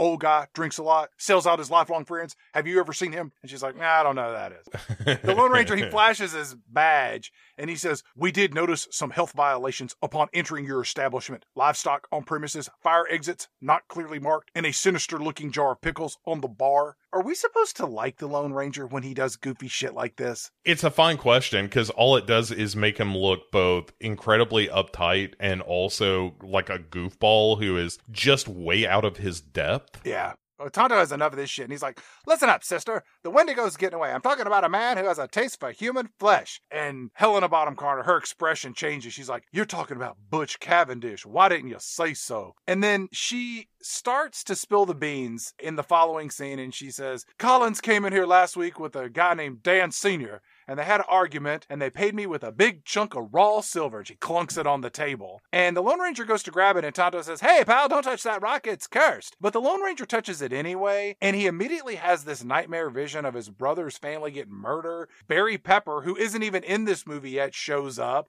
The Lone Ranger himself is seen eating his own brother's heart. Which, my question for you, Bo, is the silver in this movie cursed? Is that what made Cavendish a cannibal and put nature out of balance? It's a fine question, Chad. If only there were an answer anywhere in this movie. I have no idea. If that's the case, it doesn't really matter, because by the end of the movie, all the silver is going to end up in the drink, as we will find out. Right. But even that doesn't seem to, because of the last shot, or one of the last shots of this movie, it doesn't seem to have fixed anything. No. They introduce so many little details and they don't matter or they don't pay off. It's frustrating. Incredibly frustrating as a viewer. And I don't know if this was like, hey, we're planting seeds for the inevitable sequel that is never going to happen. And which is the height of presumption. Like, if you have a trilogy in mind, you still make A New Hope first. Right. That has a beginning, middle, and end. And I don't know if there's a peppering of that in this movie that's causing some of these problems of like, oh, we're going to have in, the second movie that we have in mind, we're going to pay this off. But instead, it's just a bunch of stuff that's drop threads. Tonto starts sniffing the air, and in a panicked tone, he says, "I hate to be a busybody, but do you have a cat?" And Helena Bottom Carter says, "I used to. Thought it'd be an improvement over the men of my life." And then a bunch of locals bust in with their torches. It's never a good sign. They're there to kill Tonto because Helena Bottom Carter says the Comanche have been raiding settlements up and down the river. They violated the treaty. And the Lone Ranger says, "Oh my God, I've got to save Rebecca, my brother's wife. My brother's widow. I don't have a brother. I'm a mysterious stranger. Gotta go." Yeah. And then Tonto now has a bird cage on his head protecting him and the bird hat that he always is wearing from this mysterious cat that no one has seen. And the Lone Ranger asks Helena Bottom Carter, "How can I repay you for your help, ma'am?" And Helena Bottom Carter says, "Make that animal Cavendish pay for what he took from me." And the camera pans back and we see a painting of Helena Bottom Carter as a ballerina hanging on the wall. So Cavendish ate her leg? At least cut it off. Well, why wouldn't he eat it if he cut it off? He's a cannibal. Again, you don't need any part of this scene. You could do this very quickly with another character, or even if you want to use this character, just drop all the, I've got an ivory leg that's got a gun in it and all that shit. Just have her be the Law and Order scene, speaking of that show, the scene of the guy that you talk to the guy before you get to the guy that you really need to talk to. Do this in 3 minutes. Talk to the bartender. That's how it normally works. Right, and show the Lone Ranger doing something either clever or interesting to get this information instead of just being tugged along by the film. Yeah. But yeah, so a bunch of these religious assholes bust in. We do get to see the white spirit horse outside picking up bottles of booze between his teeth and guzzling them and burping. So we saw this horse shit, and now it's getting drunk. Maybe later it'll go on a shoplifting spree. The Lone Ranger, he walks down the stairs to meet up with Tonto, and here the Lone Ranger literally saves the cat that was being discussed earlier. You think someone was reading the screenplay, and they told the screenwriter at that time, like, hey, you don't have a save the cat moment in your movie. You need this to make your hero more likable. Right. Oh, okay. Have Lone Ranger save a cat. Got it. The other explanation for this is one of the screenwriters involved with this being a little cheeky with the idea. Again, the only way you get away with being cheeky in your screenplay is for the screenplay to be also good. Right. So this just comes across as, we don't need to have that save the cat moment. Oh shit, we fucked up everything in this screenplay and it's a real mess. Oh shit. Oh, we got a little big for our britches on this one, I think, gentlemen. The Lone Ranger and Tonto, they hop on their horse and they escape, and the angry mob of Christians don't get to fulfill their bloodlust. And then the movie cuts over to Rebecca and Dan Jr. They're at their homestead with an elderly black man named Joe, who is helping Rebecca build a fence. His last name is Deadmeat. Joe Deadmeat, working the land with Rebecca and Dan Jr. You want this fence to keep people in or keep people out? Could you build me a fence to impale people on? Okay. What's a fence? Oh, I really should have homeschooled him. Look, Mom, I've got my gloves on my hands. Those are your shoes, Dan Jr. Okay, they're glove shoes. Rebecca looks up and she sees what appears to be a Comanche Indian on the horizon. So everybody runs inside for safety. The Comanche attack. Rebecca and Joe do their best to fend them off with guns, but Joe gets shot. There's a woman named Pilar who's also there helping them on the farm. She doesn't get killed yet, but the Indians end up just burning down this homestead. And Dan Jr. sees old Joe killed and scalped in front of him, which I know that the Old West is not known for therapy, but he's gonna need some. The Lone Ranger and Tonto, they make their way to the burned down farm ruins, and Tonto says, wait a minute, this wasn't Indians. Indians make trades. Indians are like coyotes. We leave nothing behind. Hey, let me ask you a question, pal. What's the white man kill for? And then there's a scream. We cut to a barn where that cross-dressing outlaw is wearing women's clothing, and he's talking to Pilar about, he's like, I likes me the aquamarine dress. The Lone Ranger and Tonto, they bust in. They see this cross-dressing bandit, and the cross-dressing bandit says, this ain't what it looks like, mister. I just like them pretty things. And the Lone Ranger says, you tell me where Rebecca and Dan Jr. are, or I'll let the Indian do what he wants to you. And this cross-dressing outlaw says, what's he want to do? Tonto holds up a duck leg, and the guy's like, no, I don't want none of that. And so he jumps out the window, tells the head goon in charge, like, there's a ranger in there with an Indian, wanted to violate me with a duck foot. Good God. So this dude is like, all right, I got this covered, and shoots an oil lamp hanging in the barn, which sets fire to the place. And he says, just shoot anything that comes out. Right. Sure enough, the Lone Ranger and Tonto are in the barn. Tonto says, hey, pal, you're going to make a run for it. And Lone Ranger is like, they're going to shoot me. He's like, no. You're a spirit walker, pal. You can't be killed in battle. So while they're debating this, they hear hoofbeats on the roof of this place. Santa, is that you? Did you get my letter? They get up there and realize that Silver has somehow climbed to the roof of this barn. Yeah, this magic white horse. it's like a 2-story tall barn that's covered in fire now. With nothing around it to make a jump to it reasonable, and again, it begs the question of, like, is this just magic in this world? Like, is this really a spirit horse? And there's a running gag of Tonto saying, you know what, pal? There's something wrong with that horse. The Lone Ranger and Tonto jump on Silver. They jump off the roof. The Lone Ranger appears behind some of our bad guys and asks where Rebecca and Dan Jr. are. Wouldn't you like to know? How's it going? And so Tonto throws a knife as this guy, one of the thugs, like, draws his gun and stabs this guy right in the forearm. The Lone Ranger pulls his gun and fires, making this accidental trick shot basically, like, goes off Tonto's crow head and a pole and a bell and all kinds of stuff, and it finally severs the rope holding this big beam aloft, which falls and crushes these two dudes' heads. Yeah, like Rotten Tomatoes. Which, by the way, this movie has a 31% freshness rating on Rotten Tomatoes. Yeah, a little too high. But Tonto goes over and finds the charm, this Indian charm that Dan Sr. had around one of their necks. Yeah. He trades the duck foot for it. Yeah. And that cross-dressing bandit, he gets on his horse and runs off to go tell the others of what happened. They're like, okay, we've got to track down Rebecca and Dan Jr. And Tonto says, I've got an idea. Set their horse loose, and we're going to follow it. Oh, he also calls him Kimosabe here, and the Lone Ranger says, why do you keep calling me Kimosabe? What does that mean anyway? Why, it means wrong brother, because you suck. Yeah. Come on, Lone Ranger. We've got a movie to slog through. Hop on the horse. We're only halfway through this. Ugh.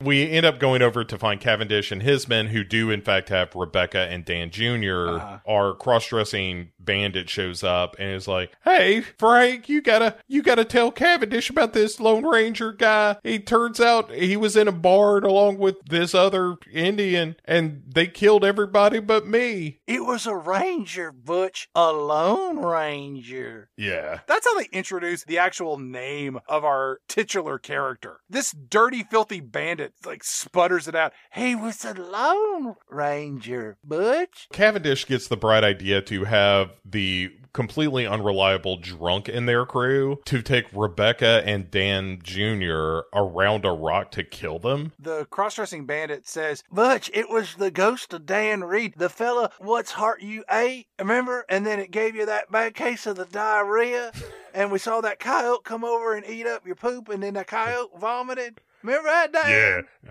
And then I ate that coyote. Yeah, I remember it. Hey, that's who it was. And Cavendish says, well, if it was a ghost of Dan Reed, I'll kill him again. Can't go to hell twice for killing the same man. And everybody gets a big laugh. His crew's like, hey, you are cut up, Cavendish. I wrote that myself. I didn't write about Dan Sr. I wrote about another fella who I thought I killed, but I only wounded him, and I killed him the second time. I've been sitting on that one for a little while in Paris, but, it's good to have a couple in the chamber, just like bullets.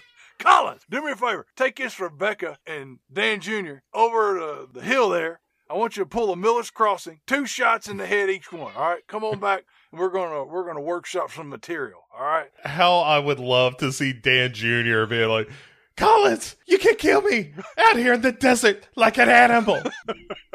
Have a heart. Right. Have a heart, Collins. So Collins takes him over the hill. He does not kill them. He fires into the ground and lets the schmata go. So, come on, Tom. So he lets Rebecca and Dan Jr.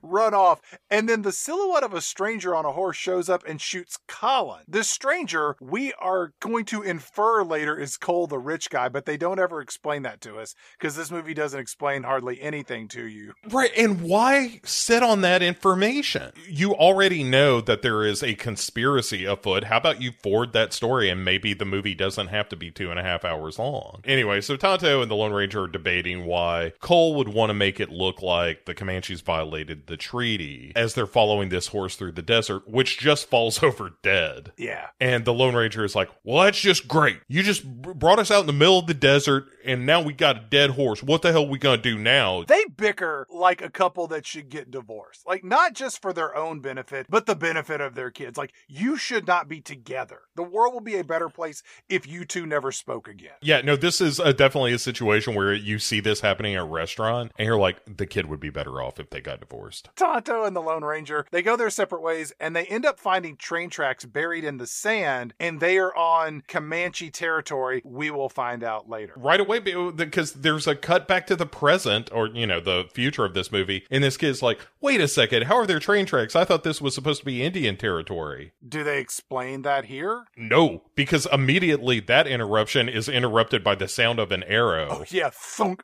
And he shrieks like a woman. Right, because the Lone Ranger is actually hit by an arrow. And then we cut away from that scene. And we go over to Cole, the rich guy, who's holding a second Wild West press conference in front of this massive trestle bridge. We've got breaking Old West news. This giant trestle bridge that the train is going to use to cross a river below. And Cole, the rich guy, says, let it be known that all the bullshit I said earlier in the movie about peace between the white man and the Native Americans was just that. A bunch of bullshit. The white man's doing whatever he damn well pleases. And then all the white people, they clap their hands. We'll be at Promontory Summit in 3 days. Why are we putting a clock on this movie? That doesn't matter. The paraphrase of what you said is the Comanches, it turns out, are attacking settlements, so we've got to rip up our treaties. And the whole scam is we're going to post as Comanches to attack settlements so that we can blame. It's a false flag operation. And some guy shows up with a wagon filled with nitroglycerin, which doesn't seem like a great idea. It's Cole Smithers is who it is. I don't remember him being in this movie for more than 2 seconds. He's here, and then he holds the gun on Dan Jr. a little bit later. I gotcha. Okay. He rolls up and he says, sir, I had to dip into petty cash to purchase this nitroglycerin and dynamite. I did run into a Captain James West who told me this is not how you transport nitro. Then he tried to slap me and told me to keep his wife's name out of my fucking mouth. I don't know what any of that meant, sir. All right, well, just put it somewhere. I don't care where. Put it someplace safe. Somewhere safe. A safe place. Got it, sir. You don't even have to wink. I think I know what you mean. Find a safe place and put it there. Then, for no good reason, another character rides into this movie as Barry Pepper shows up with the cavalry. What happened to Barry Pepper? He was a rising star. He was in Saving Private Ryan, and he was in Enemy of the State and Green Mile, and then, was it Battlefield Earth? Is that just, took down his whole career? He was the collateral damage of that movie. Maybe. I'm sure he shows up here and there. I'll have to do a cursory search, but... He was the sheriff in the movie Monster Trucks, a film that nobody saw that was almost part of this season, because it lost a ton of money. Dude, I actually saw that movie, and it's really, really terrible. Yeah, he's been in a bunch of movies you've just never heard of. Maybe that's Barry Pepper's play. I'm just going to go be in terrible movies. Interesting choices. Lone Ranger was his last big movie, unless you count one of those Maze Runner movies, which I certainly don't. Our movie cuts to this Native American reservation. It's at night, and there's beating drum and dancing around fires. The Lone Ranger and Tonto, they're in some sort of a jail cell. Tonto is removing the arrow from the Lone Ranger, and it's here we find out that the Comanche are preparing for war against the white man. And then the movie gets interrupted by that kid talking to Tonto for no good reason. And then we just cut back to the main movie. This happens a lot, where you just cut back and they don't provide any more details or information. It's just, oh, remember, this is our framing device. Because all the kid says in this moment is, wait, you're going to tell them that it's not really the Comanches, right? You're going to stop this war. And he's like, I don't know. We come back to the main movie, and the Lone Ranger's talking with the elders of the tribe, where inside our story within a story, we get another story inside that story, where the Lone Ranger here acts like a goober again in front of the Comanche. It's embarrassing. All that happens in this scene is that the chief tells Tonto's backstory, and that Tonto's mind is broken. And what we find out is that when Tonto was a boy, 2 white men showed up in the desert, and they were injured. So Tonto brought them back to his village. They nurse him back to health. The white men find a chunk of silver in the river. Tonto says, don't touch it, it's cursed. But then one of the white men trades a pocket watch for information as to where the source of the silver, the rock that they found in the water, where it is. So Tonto takes him there. We see that one of the white guys whips the watch around his hand the way Cole the rich guy does. So we can infer that this is Cole the rich guy, but as a slightly younger man. Did I miss any details there? No. So they find all this more silver, and to keep the secret of this place, they go back and murder all of Tonto's tribe. Right. And here Tonto sees everyone as a charred corpse and there's smoldering remains of his village.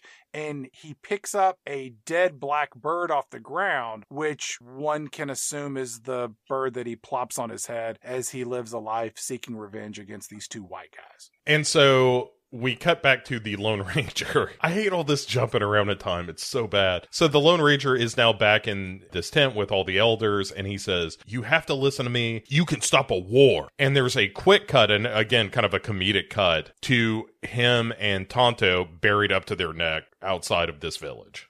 Yeah, we do get a part where the chief says that they traded the necklace coin with Dan Sr., and Dan Sr. swore that he would protect the treaty or something, and the chief's like, yeah, Whitey's a liar, never trust Whitey.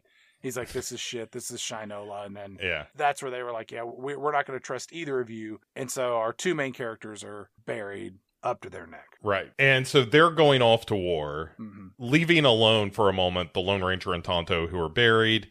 Then the cavalry rides through after them. Not squashing their heads like watermelons, thankfully. Right. There's a moment there where the Lone Ranger is like, I guess they're not coming back for us, huh? Tonto gives him, one of those side-eye looks to say, you're an idiot. Yeah. Again, making it completely unclear who I'm supposed to root for in this movie. That happens a lot in this movie where Tonto is in the background or off to the side looking at the Lone Ranger with a face that just says, you disgust me.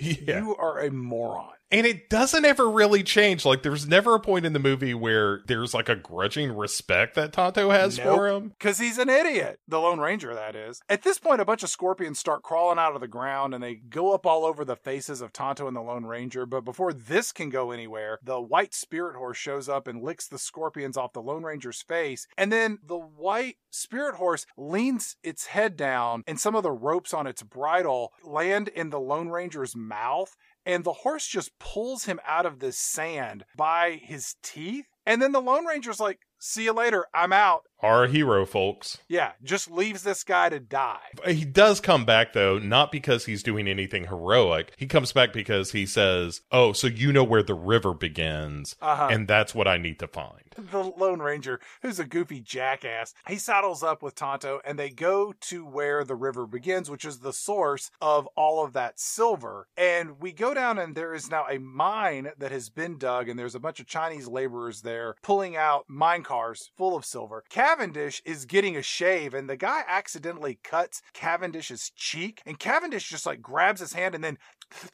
licks the blood off the straight razor like Gary Oldman in Dracula. It's exactly like a Dracula, yes. It's the way a child licks the spoon after whipping up brownie batter. It is that level of, you're not letting that go to waste, are you? Look, I'm here to tell you I'm going to eat at least some of that. And so this Chinese worker comes out of this cave where they're mining all this silver, and he says, essentially, me and my people won't go in this cave because there are cave-ins and also Indian spirits. Right. Our cross-dressing bandit tells Cavendish, hey, why don't we just take all the silver we can carry and get the hell out of here? Yeah. Cavendish throws a bunch of silver at this guy and is like, why would we just take a little when we can have it all? Now get in that cave. Yeah. The cross-dressing bandit goes in the cave. He gets all spooked because Tonto pops out of the shadows or something. So Cavendish says, right, stinky feet. Why don't y'all get in there and see if you can find that cross-dressing bandit. These two other guys, they go into the silver mine. They get all spooked because there's more mayhem from the shadows, and these two get taken out. Then a minecart rolls out by itself into the open sunshine. Cavendish and three other men walk over to see what's inside, and it's a lit bundle of dynamite that explodes, blowing all of these bandits in different directions. I thought they were dead, but Cavendish wakes up. He's okay, Bo. There are a couple of moments where it's like, oh, that would have killed him. Oh, that would have killed him. Oh, okay. I guess it didn't kill him. Yeah. There's one in particular, we'll talk about it in a minute, where Tonto just jumps off a train onto another train, onto a bunch of rocks. Yeah. You're like, I don't know how this did not sever his spine. Immediate paralysis if death is not on the menu. At the very least, a broken bone so that you're not just going to get up and be like, whoa, that was a good jump. But anyway, yeah, he comes to and he sees Tonto and the Lone Ranger walking through the smoke of this explosion out of the cave in a real hero moment kind of shot. And he recognizes the Lone Ranger and he says, Can't be. Ranger's dead. and he thinks he's Dan Sr. initially and says, hey, that girl of yours, she got a good smell on her. The Lone Ranger pistol whips him. Repeatedly. Yeah. With the butt of the gun, just like across the face, like attack, attack, attack, attack, attack, attack. Tonto hands him a gun and he says, say, pal, time to take your justice. This guy ate your brother's heart, for God's sake. Shoot him in the head. Do what any other hero in any other movie would, well, not a PG-13 family-friendly movie where a guy Eats a heart. Yeah. The Lone Ranger starts dressing Tonto down. That's not justice. I'm not a savage. Right. And Tonto says, nah, you're not a man either. Right. And for the second time in this movie, he pimp slaps the Lone Ranger across the face, sending the Lone Ranger to the ground this time. The Lone Ranger, to solve this problem between the bickering heroes of this film, just has to knock Tonto out with a shovel. Right, well, Tonto's going to kill Cavendish. He says, look, Yeah. you stopped me from killing this guy once. I'm not going to happen again. This is my destiny. And he's like, thunk on the head.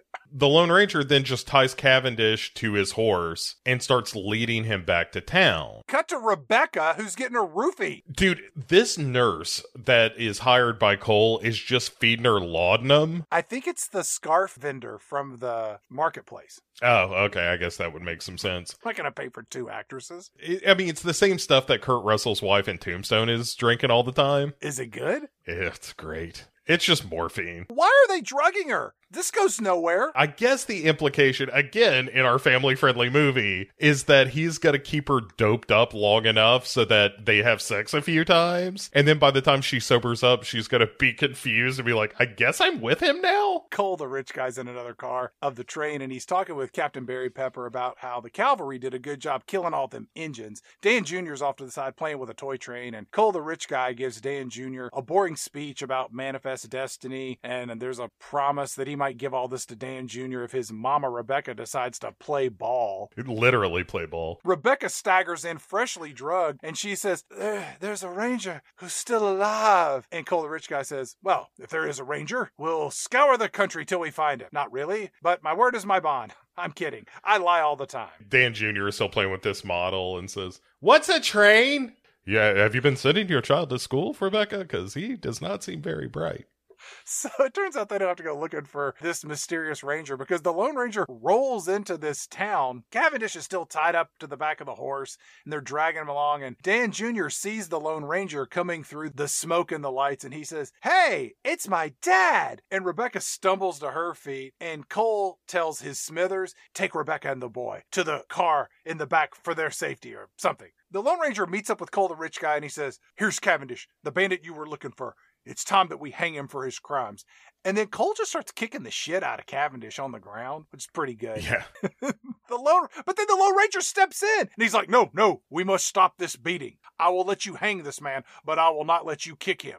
Also, the Lone Ranger isn't wearing his mask now. It fell off after he left Tonto, most likely killing his partner. Injustice. Well, he ripped it off when they were arguing. So he just left it off and, left it there with Tonto. But also there's a moment where Cavendish, like when Cole's beating him, where Cavendish gives him a look like, all right, I'll play along. Yeah. Smithers has the gun pulled on Rebecca and Dan Jr., who is like, what's a gun? Are you my dad? No, boy, I'm your mama. Is he my mom too? The train starts moving, and as it kind of jerks into motion, Rebecca gets the gun away from this guy, hands it to her kid, by the way. Yep, that's how you do it. And says, he has a twitchy trigger finger? Most children do. And so she's like, I'll be back later, and just crawls out the window. Well, she's high on morphine, Bo. She wants to go get more to keep things even. She's off to score while Danny plays with a gun. Like, DHS is definitely going to get involved. We come back to the silver mine, and the Chinese day laborers, they find Tonto, and he's coming back to consciousness. Tonto has the Lone Ranger's mask, and he holds it up, and he says, that Lone Ranger, he's one stupid white man. Am I right, Chinese laborers? Am I right? Oh, I forgot. We don't speak the same language. I'm out of here. And so he takes off. Then we cut to the inevitable betrayal scene where the Lone Ranger is eating dinner with Cole. The Lone Ranger is spilling the tea on, here's the big scam, which is Cavendish was posing as an Indian. We see Cole whip out this pocket watch, and we're like, hey, that looks an awful lot like the pocket watch that we saw when Tonto's tribe got killed in that flashback from earlier. Or maybe it was one of the flash forwards, or maybe it was one of the earlier flashbacks. One of those. And while this is happening, Rebecca is climbing along the side of this train, all hopped up on goofballs. Where's she going? Dude, I have no idea. All right. While that's going down, the Lone Ranger seems to put it together like, wait a second, somebody had to hire Cavendish, somebody with a lot of money and who's really into trains, and Yeah. Well, Cole also says, you and I are a lot alike. We both have brothers that are very different from us. Your brother is very heroic and helps people and makes the world a better place. You, not so much. Just like me, I'm a rich asshole, but I've got a brother who's a poor asshole, and he's kind of a jerk. And he's Cavendish. And you're like, what? Dude, I don't think I put it together that Cavendish was his brother until just this second. Are you kidding me? I'm not kidding you. This whole scene, they're talking about brothers and having a good brother and a bad brother. And they're the two guys. You realize that they're the two guys who burned down Tonto's village, right? I do know that, okay. Yes. But also, it is so hard to stay focused in this scene because I don't give a shit about anything that's happening. And so that one sentence of, I just missed it. I understand. Like I said, you might have gone to the bathroom or just sort of thought about something that wasn't this for a moment, and you will miss these little important but seemingly who cares details. But that's the thing, it doesn't change anything about the movie. Rebecca eventually makes her way back into a different train car where she pops in, and wouldn't you know it, Bo, she goes into the one train car that has Cavendish in it. Yeah. And then the Lone Ranger figures out that Dan Sr. was the one who found the train tracks out in Comanche territory that ran to the silver mine. So that's why they had to have Dan Sr. killed, because he wouldn't go along with this big master plan, or so they tell us. The Lone Ranger takes Cole, the rich guy, to the train car where Dan Jr. is holding Smithers at gunpoint. And once inside, Dan Jr., who has a itchy trigger finger, he says, "Where's my daddy?" And Cole, the rich guy, says, "Your dad, he's dead. Your Uncle Lone Ranger here shot and killed him." "Shoot him, Dan Jr. Kill the man who killed your dad." Right. But then Cavendish busts in with Rebecca, and then Dan Jr. is like, "Where's my father?" "Is my dad dead? What's a dad? Who's a dad?" And so Barry Pepper now busts in too, and is like, "Oh, everybody's got guns pulled? Okay, I'll pull one too." 8 people with guns all pointed at each other. It's like something out of The Naked Gun. It's a Tarantino movie without the payoff. Barry Pepper is aiming at Cavendish. Cavendish is aiming at the Lone Ranger. The Lone Ranger is pointing a gun at Cole. Dan Jr. has his gun in his mouth, sucking on it like a lollipop. And Barry Pepper is like, "Whoa, wait, what's going on here again?" And Cole is like, "Well, this man is claiming that the Comanches were innocent, but if that's true, then you would have killed a bunch of Comanches who were innocent, and you'd be a murderer." Ugh, shit. Barry Pepper kind of thinks about it for a second and says, "Well, the way I see it, these men are all with the railroad." And then he points his gun at the Lone Ranger and says, "So who the hell are you?" And it's like, oh man, he's looking out for his own self-interest, I guess. The train arrives back at the silver mine entrance at night, and they're going to execute the Lone Ranger. So we see a Chinese laborer carrying a bird cage as he's walking around, and this catches the Lone Ranger's eye. Because remember, Bo, earlier, there was a bird cage on Tonto's head. So of course, that means this is Tonto. Not at all. Mm-hmm. The Lone Ranger gets put on a hand car or something. It's a small platform with wheels underneath it. And he's wearing a blindfold. Rebecca is on the train promising Cole, the rich guy, that she'll take care of him because she knows what's good for her. Then she has a change of heart and she immediately just spits in Cole, the rich guy's face. And then Cole backhands Dan Jr. for getting mouthy. Things are getting a little tense. Absolutely. There's a little powwow between Pepper, Cole, and Cavendish fondling some silver. And Barry Pepper's like, that sure is a lot of silver. And Cole says, enough to buy a country. Yeah. Oh, he's definitely up to some funny business because he's the villain. Then they move the engine of this train into this cave where the Lone Ranger, like you said, he's kind of blindfolded, taken to be shot. When they're pulling the engine in, they're like, hey, we need to get everybody out of this cave. But the one worker that we saw with the bird cage refuses to get out. And when they're like, how come? He holds up this cage that has a dead bird in it. And they think like, oh no, it's leaking gas.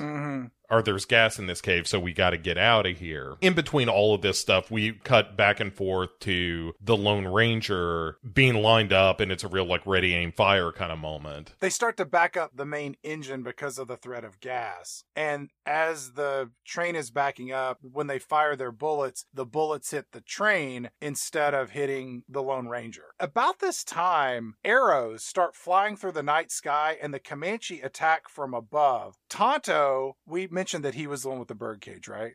That's right. All right, just making sure. I'm kind of not really paying attention. And the editing on this is all over the place because there's 5 different things happening and only one of them matters. Yeah. So the Comanche start to attack. Tonto hops on a handcar and rolls over to save the Lone Ranger by clunking into the small platform car that he's on. And during this whole sequence, neither of them are hit by arrows or bullets. The best part of this whole scene is that we get to see Rance Howard as the train engineer. Well, that's a role Rance Howard was born to play. Soot-faced train engineer. Yeah. You know, this is the 3rd time he's appeared on this podcast. He was the telegrapher in Jonah Hex, and he was a Who in Dr. Seuss's How the Grinch Stole Christmas. I'm kind of surprised it's only 3, to be honest. Because he's in a lot. We should do a season of just Rance Howard movies.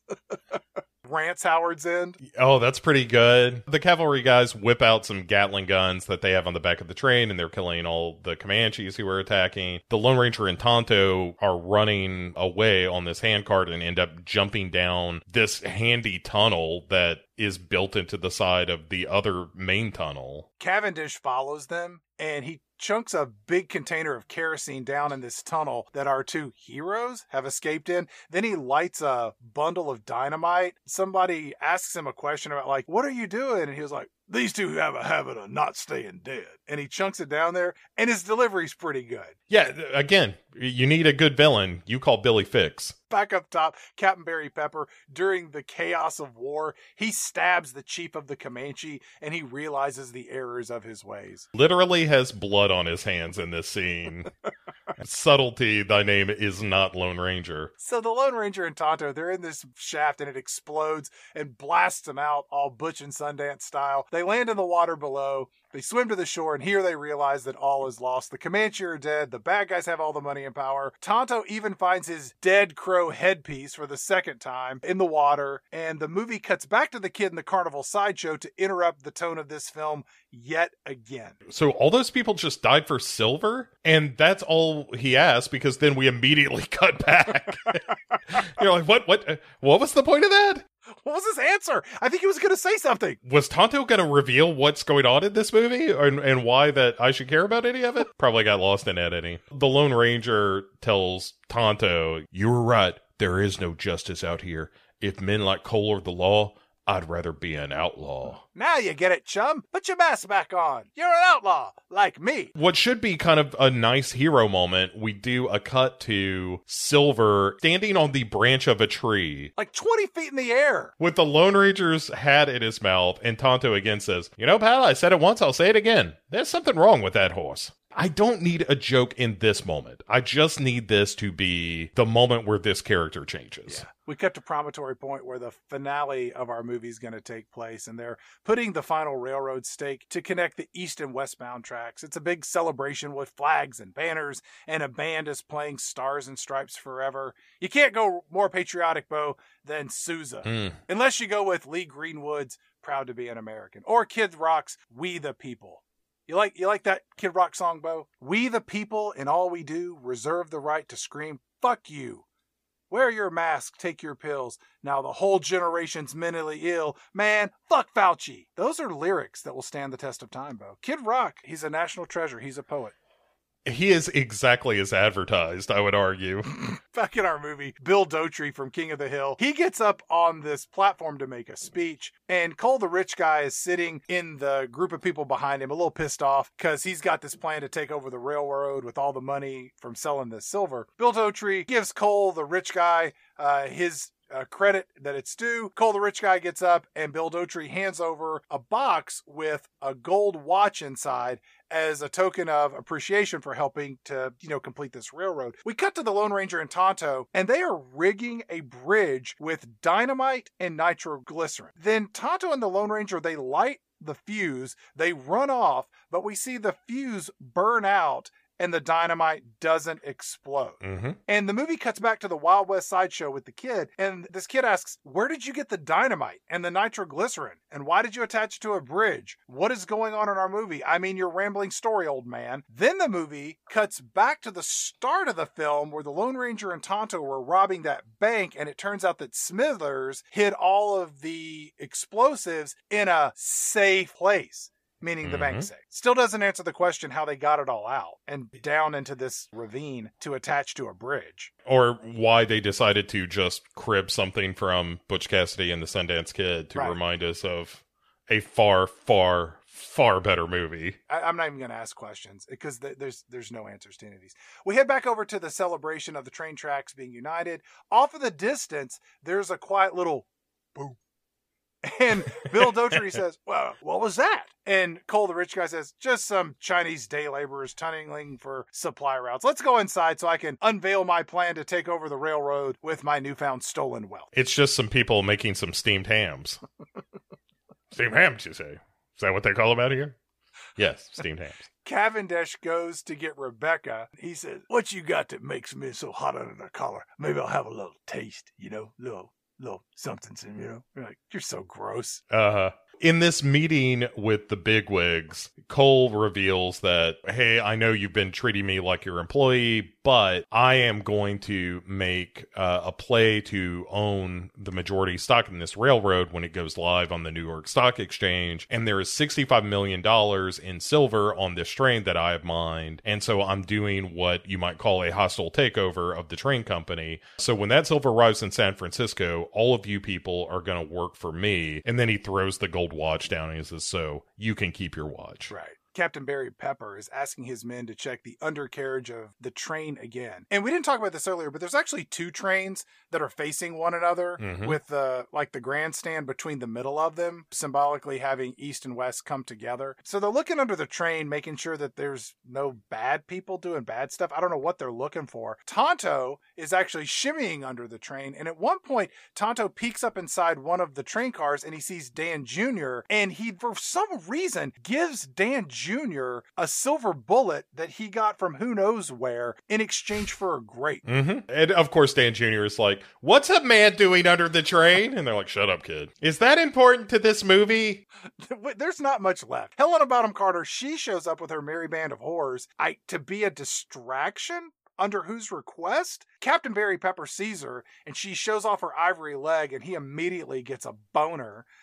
Sure. Up in the boardroom, Cole the rich guy pulls out a gun and shoots Bill Dauterive in the ass to show that he means business. Bill Dauterive's just on the floor like, no! I've been shot in the butt cheek! And so Tonto shows up at the train engine with a knife and says, say, pal, this is a robbery. One of the engineers says, well, we don't have any money in here. And he says, no, I mean, it's a train robbery. As if I'm going to rob a train. Like, not what's in the train, but the train itself. Anyway, you get it. They get off. He starts up the train. Barry Pepper is feeling up Helena Bonham Carter's fake ivory leg, and she shoots off her leg gun at a wagon filled with explosives as a distraction or to signal the start of the finale of this movie. I don't know if this is part of the plan, but the idea I got from this is that it causes all the cavalry's horses to stampede away so they can't pursue because there are no horses. Tonto then starts the locomotive he's in to go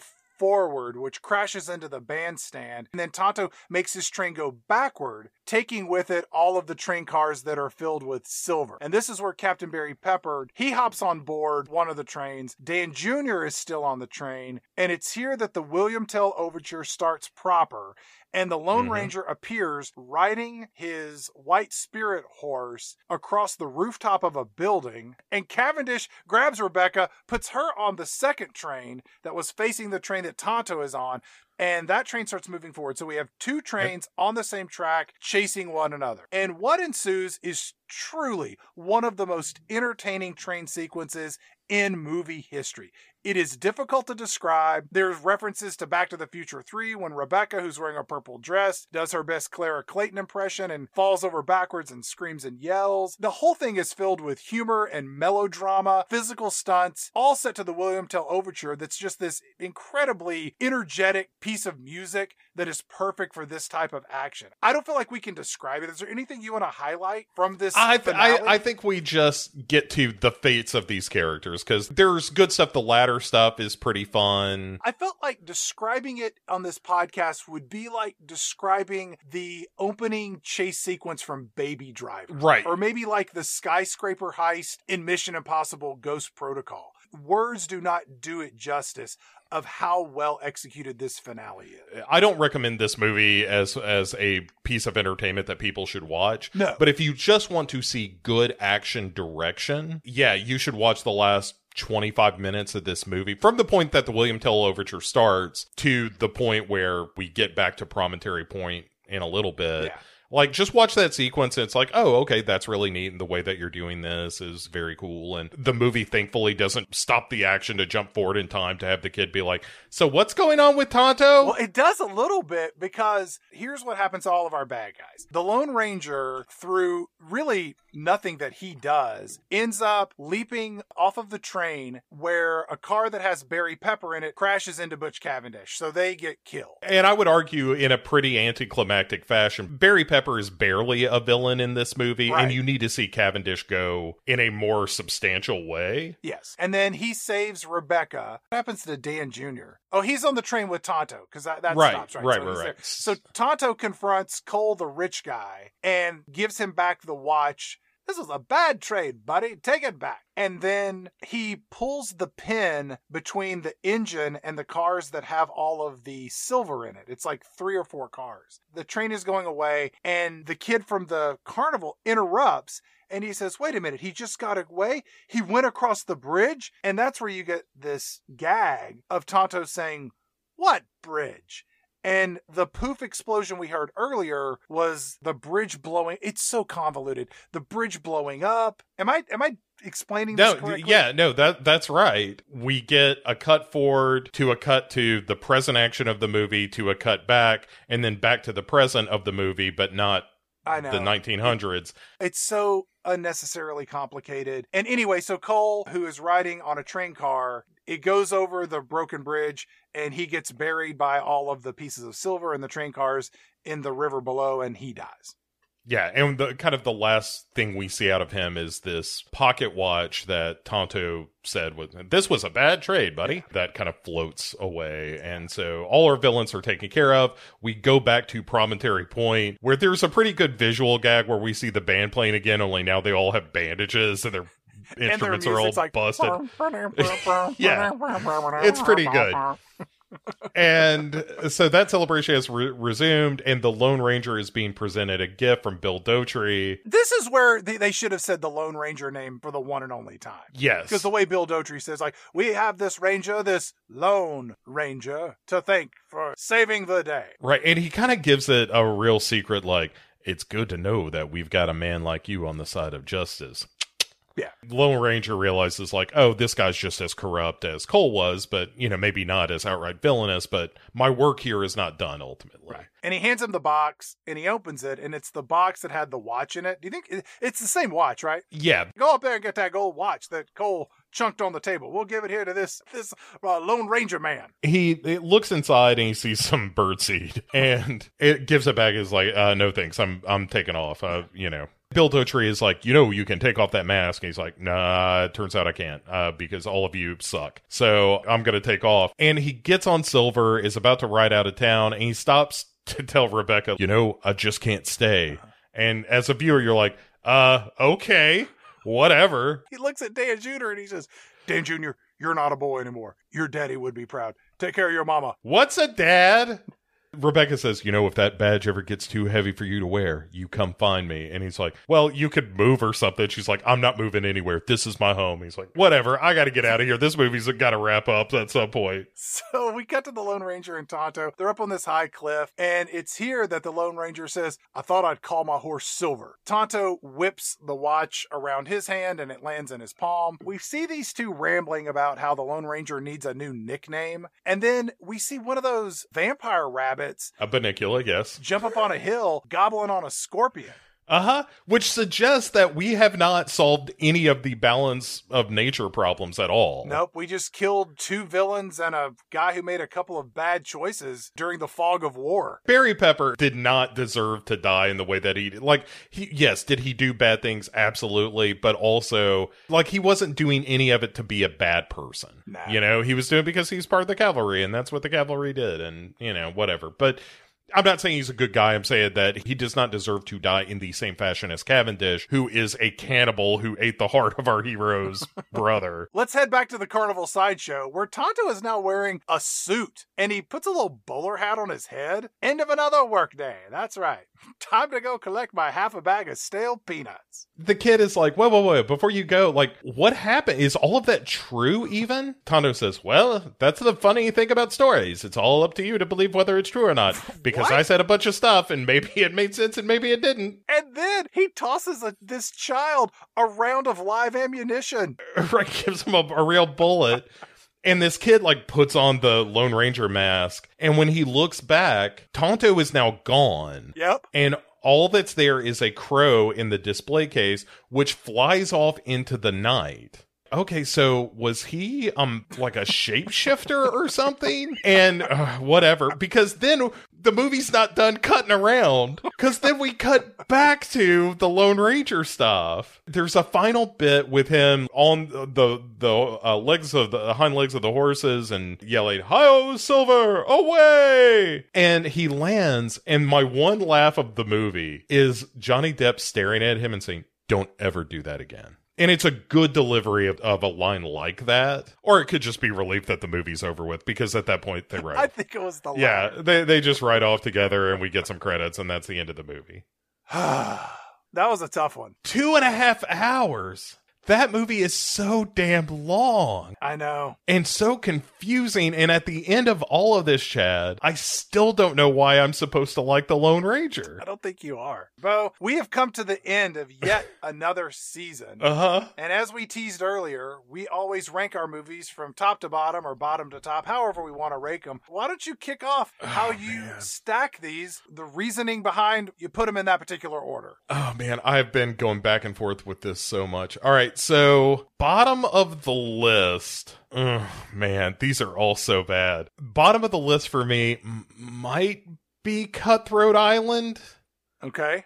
Because it is super long. The action sequences aren't very good. It looks cheap, and it's woefully miscast.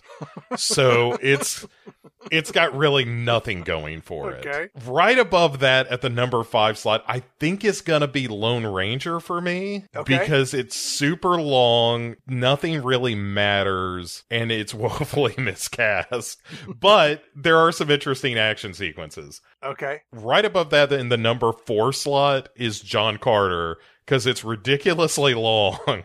It's woefully miscast, and there are no good action sequences in it, but I still find it at least more interesting than Lone Ranger because the story isn't that complicated, Right. even though it's more complicated than it needs to be. And any of those could swap places at any time because all of them are super long and they're all really bad. Then you get to the number 3 slot, which is probably gonna be Mars Needs Moms. That's equally as terrible as everything, and it's difficult to look at because the animation style makes you want to gouge out your own eyes like Sam Neill in Event Horizon. But it's short. And then number 2 is probably Geely, just because it's kind of the most interesting mess of the movies we talked about. Like, there is probably a decent movie somewhere in that. Right.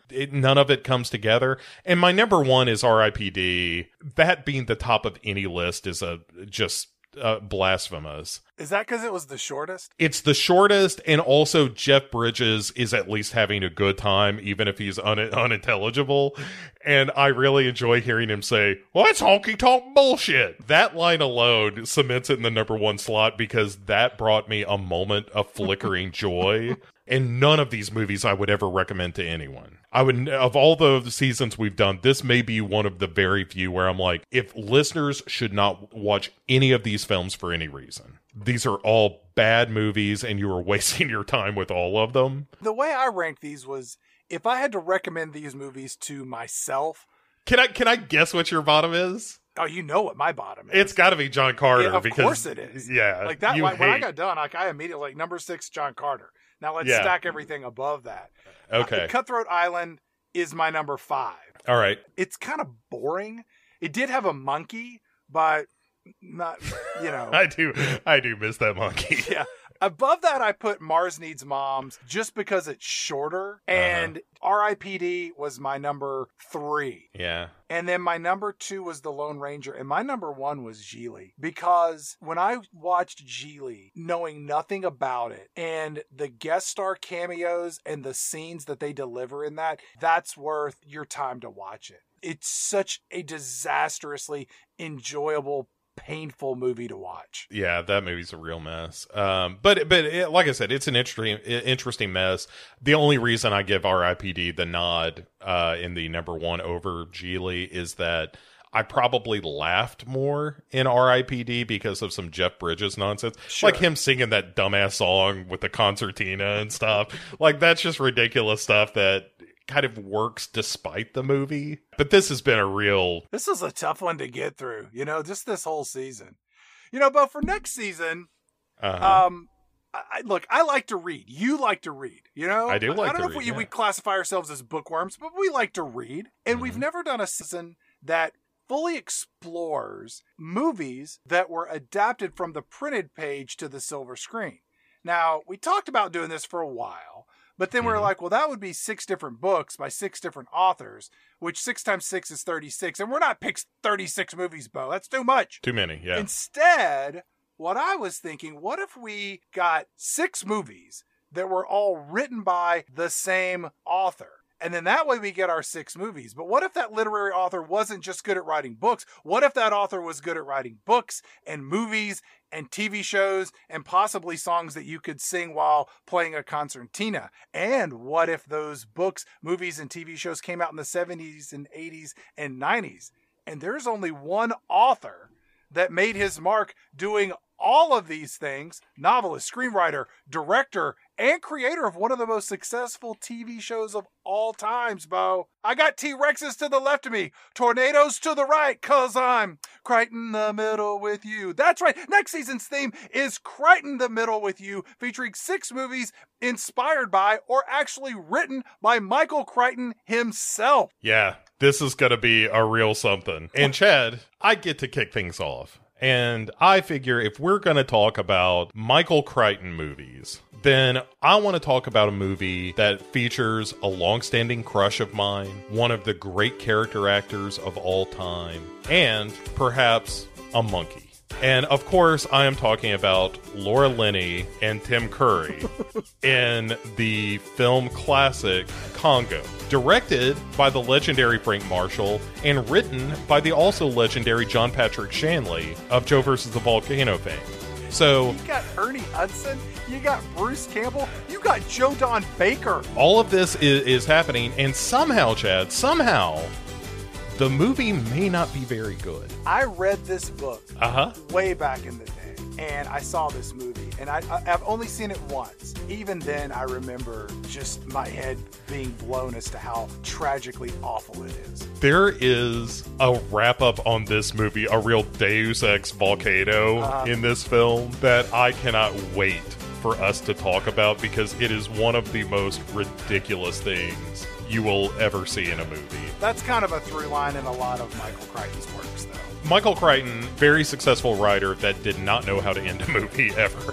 But Amy loved Congo, and I cannot wait for us to dig into sign language apes and crazy technology and Joe Don Baker being a scientist or something. We've got Delroy Lindo. I mean, it is just a stat cast that we're going to have a great time with. Here's the great thing about Congo, is there are enough bad accents from the actors themselves that when we're doing bad accents of those bad accents, it's got to be just an imperceptible difference. It's got to be like you're watching the movie. And we have not finalized what 6 movies are going to be in this season. We've talked about so many options. If you have a request, you can email us at pick6movies@gmail.com. Let us know which Michael Crichton movie you would like for us to tackle on Pick 6 Movies. You can also find us on social media. As always, like, rate, review, tell a friend about the show. Reach out to us. We love to hear from you, and we do our best to respond to everybody who reaches out to us. Bo, any final thoughts that you have on The Lone Ranger? What's a Lone Ranger? Billy, get the gun out of your mouth. It tastes like daddy. Get it out of your mouth. No. We'll see you in 2 weeks' time, everybody. Thanks for listening.